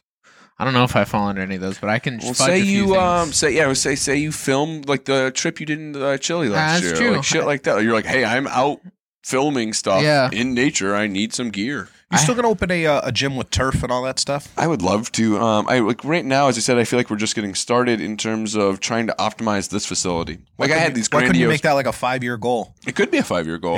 Do something All right. like that. So what we're doing today is this, and I'm going to allocate this amount of money every month, or Yep. every year. So at the end of the year, I need this amount so that we can hit this goal in 5 years. This is what I want to do. I want this $3 million facility. That would be amazing. My biggest goal is to own the building that I operate in. Honestly, like that's one of those things where I and Dennis is the best landlord I could have ever asked for. But every month when I write him a check, that just gets me another month. I want to take that and put it into a bank and have that be some equity. Every time that we have expanded, there's always been the opportunity to just do it for $0 and just use equity in any of the properties Which is amazing. that we would have. So that's always a trap door. Should I need it? Renting works for some people. how you gotta get started. They say a lot of big businesses they rent, but for me, I need to know that when I'm done with all of this, I've got something. I've got an asset to sell. You sell that building, you got millions of dollars. Your gym equipment isn't going to be worth anything. No, it's not. Like same thing with my tools. I'll go pay $20,000 for a scan tool when I'm done with that thing in a couple of years. I mean, and it's only 3-4 years. The thing's going to be worth $1,200. Technology is advanced, only does certain amounts of stuff. It's hard to find a buyer. Yeah. Same with like all my gear out there. I buy commercial grade equipment because we beat the shit out of it and it needs to hold up. But I think like last year I was selling off barbells when I bought new ones for $100. I bought them for $350, $400 new, and now I'm selling them for $100, and they're still perfectly fine barbells. But I bought new ones, and I think if you look in our gym, we have somewhere around like 60 barbells. Like Wow. I don't need an extra 20. I don't need 80 barbells in the gym. All of our stuff that we have, not all of it, but a lot of the stuff and a lot of the bigger stuff that we have in our gym at the house, especially like the machines and stuff, is I bought all that stuff used. Yeah. I go on like Facebook Marketplace, and I start searching gym equipment. Yeah. I'll find something, and then We got to find some auctions to go to because they do have like the big Lobo gyms that they shut down, and then a company will come in and auction off all of their stuff. Yeah. And you can get some killer deals. Oh, on really? Things. Yeah, like killer deals. I gotta find one that's getting shut down again and auction it off. And a lot of CrossFit gyms, I mean, as you guys have seen, have closed along the way, and I typically get leads into that in terms of what they're selling their gear off for, but they sell it at almost retail prices where I'm like, Yeah. no, thank you. Other than Yeah. that one gym where you helped me move all of the new rigs in and that kind of stuff. Yeah. That was a good deal. That was like 70% off. Wow. oh yeah, those are those are heavy to set up. Jesus. What do you feel about like the future of CrossFit? The CrossFit itself. So CrossFit this past year, with a lead from Greg Glassman, has intentionally they de-emphasized the CrossFit Games because they felt like it was pulling CrossFit in the direction they didn't want to go. So they pulled their whole media staff down. What's that direction like? Successful and I mean, they were killing it. But what they're trying to do is bring it to the 90% of the public that have no interest in competitive fitness. So they're like, hey, all of the grandmothers, all of the people that are overweight, all of the people with diabetes, everybody that's out there that needs fitness to be healthier, we want to help you. And it's not like, because a lot of people they see CrossFit Games on ESPN and they're like, I could never do that. That's super scary. So CrossFit has tried to take the approach of being health and wellness and fitness minded, which I think is great. The reason I'm still affiliated, but the reason that we rebranded was when people look at a CrossFit facility, they view it as all you do is CrossFit. And we do a lot besides CrossFit. I mean, even our general group classes isn't a typical CrossFit class. If you went to a gym that just towed the line of CrossFit, you would come in, you'd warm up, you'd do a skill session, and you would do the workout of the day. And the workout of the day could be a lift or it could be a conditioning piece, but that's it. And that's what CrossFit preaches. They want you to be in and out within an hour, and that's what you do. Constantly varied. Every day is different. Where we take a very systematic approach in terms of our lifts are periodized. There's a plan behind all of our lifts. The strength portion that we do, our conditioning has different time domains that I want to hit. So the reason I rebranded was we do a lot behind CrossFit. And I mean, this past, I did it about a year ago. So 2019, we went through that, working with mentors and that kind of thing. And the 2019 was a great year for us. And similar to your goals of being able to help your employees, I want Yosh to have an amazing life. And I want him to be able to do this full time indefinitely. And I want to bring on a couple other coaches to do that. And to do that, the gym needs to keep creating more revenue to keep rebuilding employees and having them be able to buy houses and buy cars and stuff, because that's what we need to have. Yosh is ready for a new car. Yosh been ready for that. Sub is that Subi is seen some time, huh? That thing is. I'm amazed every day when it pulls in. His Precision Auto sticker half peeled itself off the back window. Didn't even want to be affiliated with that car anymore. Was it when he had the I Heart Gay Porn sticker on the back? You just went and took the Precision? Yeah, I remove mine now. He calls me up one day. He goes, hey man, I think I've got a problem. Or he says, I think I got a problem. I said, what's going on? He goes, let me send you this picture. He sends me a picture of your brakes are a pretty essential part of your vehicle, right? Makes you stop. Yeah, I mean you can't really stop effectively without one, without a proper set of brakes on the front and back, right? And all four wheels have brakes. So you've got brake pads, and the brake pads push against the disc. Yeah.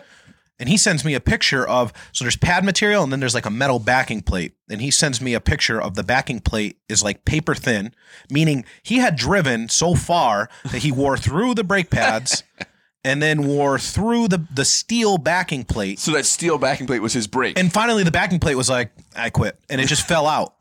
So he goes, is this bad? Like, can I drive it? I said, no, you can't. You will drive it. No, not at all. Okay, he says, I'll have it towed, I remember him. So that was the day after the Tucker Toss. He went down to a weightlifting meet. And the Tucker Toss was a cornhole tournament on the South Shore of Boston. It's like 2 hours away. And going out to that, I was like, you want me to give you a ride? We're going to the same place. We're leaving at the same time. So like, I can give you a ride. Like, you don't have to drive the Subaru. And he's like, no, I'm good. I'll drive it. I got it. I want my own vehicle. It's cool, man. And then so the next day he was like, the car's making some noises, doing some weird shit. And I was like, you really sure you want to go down to New Haven for that weightlifting meet? Yup, no problem. Sub's got it. Luckily, he made it to New Haven, but he didn't leave that parking lot because he got there and literally the brake highway. He didn't have to off. stop, Yeah. So that's a plus. You start downshifting. He's oh my God. He's hilarious. He's been a good help with just different lifts and things awesome, like that I've tried in here, and he'll come over and he's got a real great way about him. So I'm happy that you brought him on board. Yeah, I mean, we were Seems really like he's going to fortunate. be a big asset for you. I tried to bring him down here for years and finally just worked out. Even like 5 years ago, I tried to open up another gym up in Pittsfield in Berkshires, and Yosh was going to be the guy that ran that, and that idea just didn't work out. We were going to open up in a spot where currently CrossFit Pittsfield occupies, and we were looking at it, and we heard that they were going to rent it. And honestly, at that point, I was like, this is a small city, small town. I don't need to open up a gym the same time someone else is. I can just focus on what I'm doing. Sometimes there's that drive because it's a small town, but it's hometown. Yeah.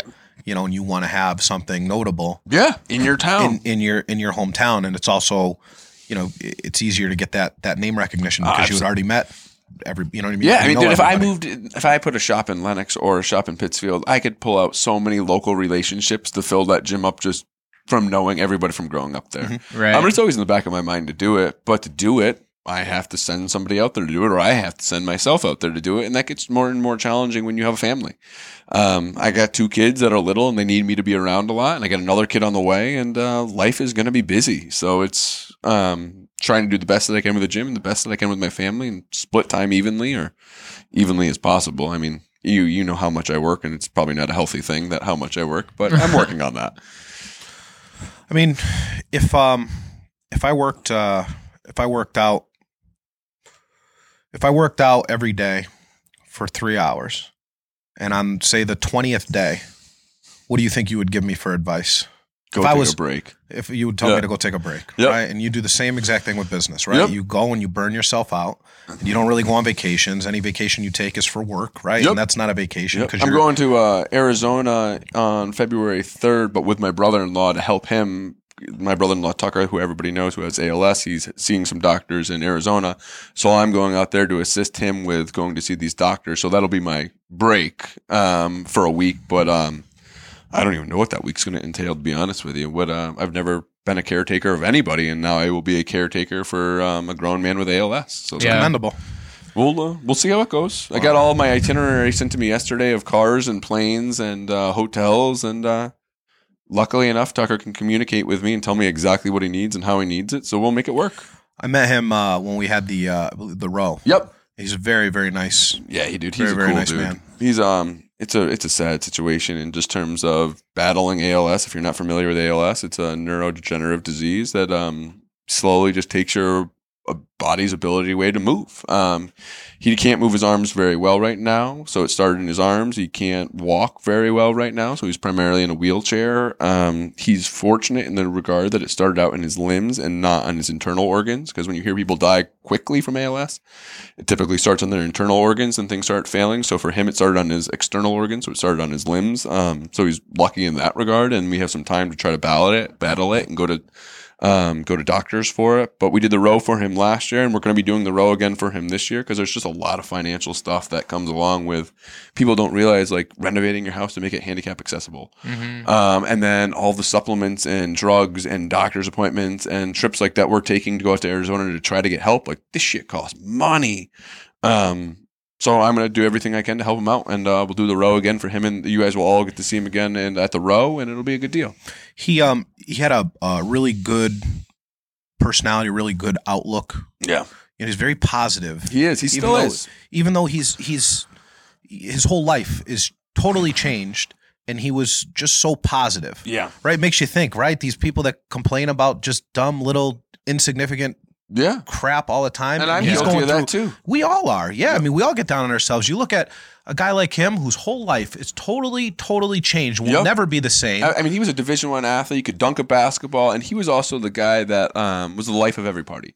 He was the guy with the big personality. You walk in, you want to talk to him, you want to joke around, lights up the room, and then you get dealt this hand. You're like, now what do I do with this? But as you said, like, he's still got a great mindset with it. It's like, no, I'm going to deal with it. And if it was anybody else, I would probably be a lot more unwilling to go spend a week going to do something like this. But he's an awesome dude, and I mean, you need my help? Sure. Let's go do it, man. Let's go. So anybody listening to this, I will be, if this airs before February 3rd, I'll be out of the gym for the week, but that's what I'm doing. I'll be out in Arizona and Scottsdale for a week. With your brother-in-law. Yeah, that's it. If you asked Nicole's sister to come and help me with something, she'd be like, is there anybody else that could maybe go? Do I really have to do that? Is there somebody else that maybe you could send? Are you sure? Have you asked everybody? Right. I mean, and it is a big thing to do, but if I didn't do it, I would regret it. That's for sure. So it is what it is, right? That's awesome, man.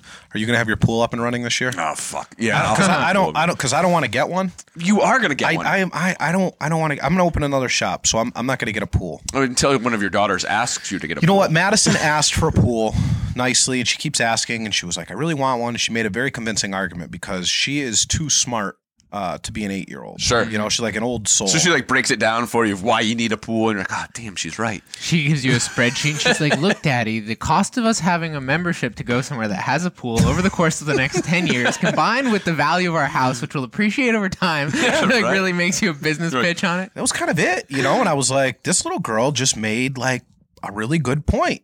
Maybe we'll get a pool. Sure. You know, she really wants it. I know Brooklyn wants it. Brooklyn's just like wants to party. You know, she just wants to jump in that pool. Oh, jump in, party, hot dogs, juice box. You know, Brookie just wants the party of it. You know? And then I asked Madison again, and she was just like, "No, you know what? Maybe I don't. You know, I don't want it. It's going to be expensive. Like, what 8-year-old thinks about what something's going to cost? Yeah. Yeah. So maybe pool party at the Stevensons this summer. I think we're going to have a party either way because we haven't had one for a little bit, and I feel like that tends to be the home base for everybody at, Your parties at are always a Romeo good Athletics time, is a party at our house. So Yeah. I'm sure we'll do something soon, but just just in a little bit. I gotta heal up a little bit. Absolutely. enough. To answer your question, yes, our pool will be open. I will Perfect. open the pool up and we'll get it up and running. There's some maintenance that needs to be done, but we'll get it done and we'll have the pool up and running. That was my last year of having an in-ground pool and being being aware of what goes into running a pool. And they're like, oh yeah, that's just a few $1,000 for this. And I'm like, Oh, money. Yeah, money's is exactly this? what goes. I might as well into just running fill a pool. this pool up with dollar bills at this Yeah. point. Like, what Are is we going putting on? are we gonna put like a kegerator in your We can. I mean, because I can. can. I have, like, a little honestly, I mini can one. walk home from your house. Yeah, absolutely. You I know? think a couple times last year you almost did walk home from my house. At least, yeah. I mean, Almost got lost on the way home too. I have gotten lost on the way home from his house, and it's just go straight for a mile and then take a right. Take a Oh, right and wow. take a left and you get right Telling there. And Nic- I've I'm been trying to tell Nicole which direction to go. go this way. Oh She's shit. like, shut up. Yikes. Cool, Yeah, we've man. had some good times. Well, thanks so much for coming on. I don't know that we explicitly said, but it's Precision Auto. If anyone's listening and has car issues, you guys are thanks. the best. Yeah, thank you. And you got a radio show too. I've been on James's radio show as well. Yeah. Well, I have a radio show on Laser 99.3. We've been doing that for quite a while. I had a radio show before that, Did actually. you? I didn't know that. On 1450 AM, Okay. which is like the 94.7 sister station. So that was like your practice for this one? that was quite a show. You know, it was different because I didn't have a whole lot of direction then. Sure. Like I knew I wanted to just have a business and be, I guess, what you would deem as successful when you're in your early 20s like that, you know, Sure. right? So whatever success would look like at that point, I think nice car and vacations and stuff like that when I was just like a single dumb young, kid. But I had this radio show and basically people would just call in and they'd ask questions and everything, but I didn't really have a lot of direction then. And I decided I didn't want to do the show anymore. So I stopped doing it. And a couple years ago, I got approached by Laser 99.3 in East Long Meadow. And we've been doing a show called Boys Under the Hood for a while. Yeah, and Pat's hilarious. Oh, too. Pat's You a guys- great guy. You guys together are a great team. Yeah, we got nationally recognized last year in an automotive magazine I remember called you- Ratchet and Wrench. Yeah, that was awesome. Yep. And so they did a big feature on us about that. And, I don't know, just Who came up with that name, Boys Under the Hood? Because that's a funny name. CJ. That's really. I sent a group text out to everybody, and I was looking for names. I couldn't. I had like a block. Like, Sure. why the hell can't I get this? And he just comes right back with Boys Under the Hood. So And that's a the great running name. joke with him and I is when we're out somewhere, he'll say, "Oh, well, you can get this dinner because it's a royalty for the name." But Right. it's just speaks to the people that you have in your corner, right? Are they supportive? Are they Yeah. Can they help you? Are they? Did you end up Positive. buying a boat the other day with him at that boat show? There wasn't any good. I really would like a boat. Yeah, you had one before. You had the pontoon. I had boat a before they brought pontoon everybody in. boat. I had a pontoon boat. We were going to buy a lake house, and then it ended I up remember falling that whole through thing. Yeah. at the last minute. And I always wanted something. See, when I was a kid, my grandmother moved to Jamaica in the 80s. Okay. And as a kid in the summer, like that was our thing. Grandma would send tickets, and we could go and we'd stay in Jamaica for How awesome is that? a week and a half, 2 weeks, and then come back. And that was kind of our spot. My Sure. grandmother's still there now. My aunt has since moved down there too. And I remember that's where you guys somewhat vacation go visit family too. I love it down frequently there. is going Yeah, to I love it down there. I'd go down. I'd go down very frequently. I think the only thing that stops me is just I don't want to be away from the kids. Nicole would go with me. She'd get Sure. the time off, but it's a different island now than it was when I was a kid. Sure. See, Is it kind of I was out, Madison's or- age, and I could walk around everywhere and go everywhere. Sure. And I, as an adult now, I probably wouldn't walk around and go everywhere. Even now. as an adult, never mind bringing your kids there. Not a single chance. Like Sure. there's one place. It's a kind of a joke with Nicole and I. There's a place there called the Pork Pit, and they serve jerk chicken and jerk pork. And Sounds in terms delicious. of like sanitary standards, it wouldn't pass in the U.S. It's this big open fire pit. There's bugs and things flying around, but it's just the best chicken. It's Sure. just out in the. It's like you're at a You just barbecue. got to eat it before the bugs get to it. And it's maybe about a mile and a half down from where my grandmother lives down there. And if I go, Nicole's like, "You got to take your phone," and she'll text me every 2 seconds, like, Sure. "Are you okay? Have you been kidnapped yet? Yeah. No, I have not been kidnapped. I don't know, man. When my time is up, my time is up. Sure. I have no regrets. If you go out eating jerk chicken in Jamaica, it's not the worst thing in the good. world. Yeah, I'm good. Yeah, I'm good. But yeah, I mean, I wanted something that I could pass on to the kids. Sure. So I really like Otis Reservoir. Yeah. I used to camp there every summer growing up. Was it Camp Overflow? Yeah, on the other side of it, they have the whole reserved portion of it where we would go camping there for 2 weeks of every summer, and we'd have a water ski boat that we'd park and we'd go out and boat all day, and it was great memories as a kid. Nicole wants ocean, and I want lake, and then so I bought the boat because we were going to be getting the lake house, and then we never got the lake house, and then we got the boat, and then Nicole, it turns out she fucking hates a boat.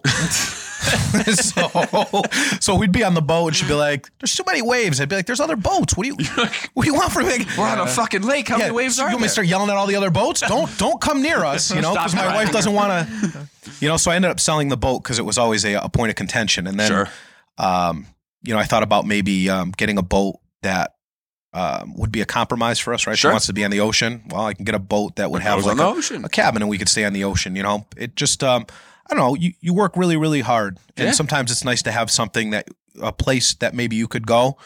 Some people just go to their basement, right? Some people have a boat or a hobby or something like that. Yeah, of course. For me, that's just a place where you can go. You don't have self-service. You can't get bothered by anything. And maybe you could just go and just kind of decompress because and have a good time. Aside from we talk about physical fitness and health all the time, and we never really talk about like mental health. Sure. And as a business owner, as a employee, as as anybody, it's good to have that time where you can kind of relax and decompress. Because if you go at that level, if you go at that pace for too long, you literally just burn out. Hence our vacation conversation, which I never take, but. Yeah, you will though. We're gonna make you. Hey, I'm going to Florida like next week. Are you? We'll kick you out. When are you going to? Are you going?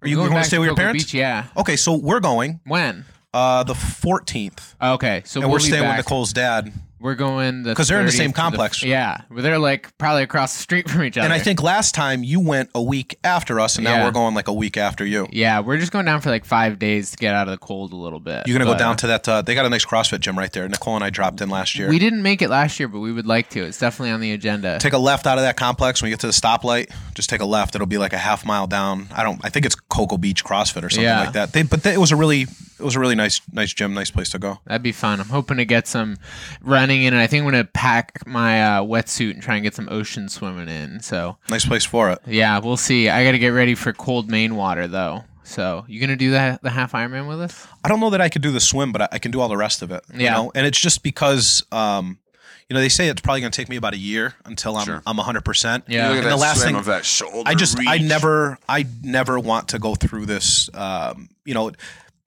I damaged it on my own, being stupid. Not stretching it up. Not working on mobility because it's not fun. It's not sexy to do mobility stuff, right? Right. Nope. And I'm like, no, I just want to lift heavy shit, and I did, and and this is where I am. A lot of years of contact sports, a lot of years of lifting the wrong way, and a lot of years of,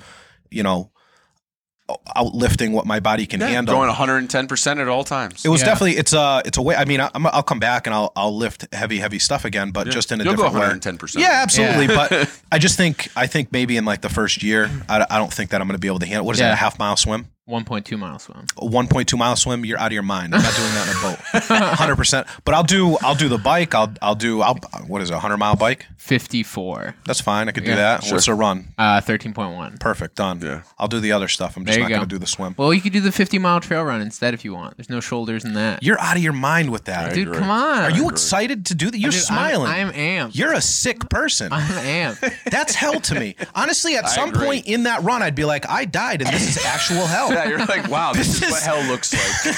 I would spend 49.3 miles of that thing convincing myself that I hadn't died. I have chafing issues. I'm hungry. What do you do? Like, you must, right? You must. Got blisters on your feet. Do you have to, like, what do you do? You got to tape up your nips, your tape man your nips. armpits. We'll see. I'm not an expert. I got to. You're a shirt off guy anyway, so you don't care about that. Well, Eric said I think it was chilly and wet when they did it last year. So, I mean, I'm just saying though, like, if you're a willpower guy, like, that's a willpower test. You go up with a group of people and see who falls off. It's like, who's going to hold any sort of pace for the next, 10 to 12 hours. That's a willpower test. I like to test my willpower under heavy weights. That's my willpower. Like, convince yourself to lift that up. That's my willpower. That's so much easier for me. I though. agree. Like, I can unrack 400 pounds. And that's why I happens enjoy or it. doesn't. But there's something about that. Like, can you imagine?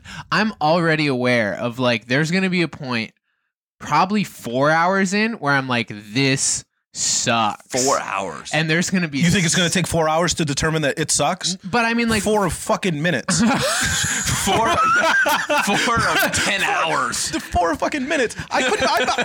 Rome's like, go run 400 outside the building. And I get to the AC machine on the other side, and I'm like, this is stupid. Yeah. Why am I here I feel like I've been running all day. But that's the... Even when I did the 35-minute bike cal thing the other day or whatever, and there's always this point where you're like... 12 minutes in, you're like, I could just quit now. Like, I don't have to keep doing this for another 23 minutes or whatever. And the idea of having that conversation with myself with like 6 hours plus left to go is like, that's a willpower test. That is a long way, man. We'll see. Or hey, maybe I'll just blow my knees out and there will be no half Ironman after all. I would fake an injury. Let's hope not. I would 100% fake an injury at some point. I'm pretty hurt, guys. Can you? Let's. One time I did a 100-mile ride. On a road bike, and normally it's not a problem, but the problem was that there was an event for a vendor that I had gone to the night before, and I figured, you know what? Hungover. I figured 100 a century is a significant ride, but I'm pretty efficient on a bike, right? Sure. So a century is grueling, but I could do it. You'll figure it out.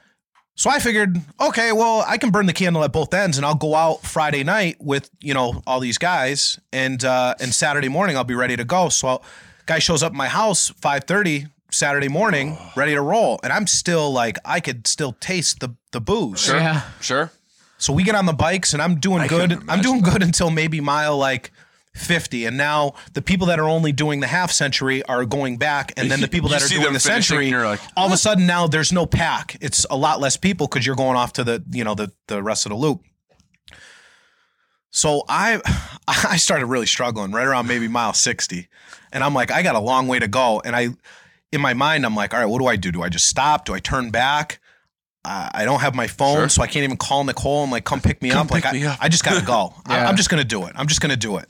So I started running low on water because I'm just like pounding water and there weren't enough water stations. So I stop at a store, I buy a water, and that was the worst thing I can do. Ugh. So once I stopped, everything started to tighten up. Yeah. And now I'm like mile like 70 something. Oh man. I make it almost all the way back, and I know I'm within probably a mile of the finish line. And that was it. I stopped. 99 miles into 100. I stopped within 1 mile. It wasn't like I wanted to stop. My body was shaking so much I couldn't do it. And I go to slow down, and I didn't remember to take my feet off the pedals. I kind of fell over on this grass and everything. No injury or anything. Some guy's driving by in one of those old school Broncos. Sure. Right as I kind of fell over, he goes, "Hey, you all right?" I was like, "Yeah, I'm good. I'm dying. a little tired." Yeah. A little tired. He goes, I'm dying a little. Yeah, he goes, you want to ride? I said, yeah. Yeah. So he just throws my bike in and we drive up the road. I'm telling you, it probably wasn't even a mile. That's crazy. Finish line was like right there. I've never lived that one down either. Well, never be hungover and do that again. Yeah, I've talked a bunch about all the stuff that I failed at, but that's how I felt. I've done pretty well at a couple things too. Yeah, we'll have to. We'll have to have you back and just drill you. There's so many good stories in there that we got to pull out. Yeah, absolutely. But cool, man. Well, thanks so much for taking the time to come on, and we'll have you back soon. Hopefully, the shoulder recovery goes well. Yeah, I'll be fine. I'll be back in a month. Cool. Thanks, guys. Bye. Bye, guys.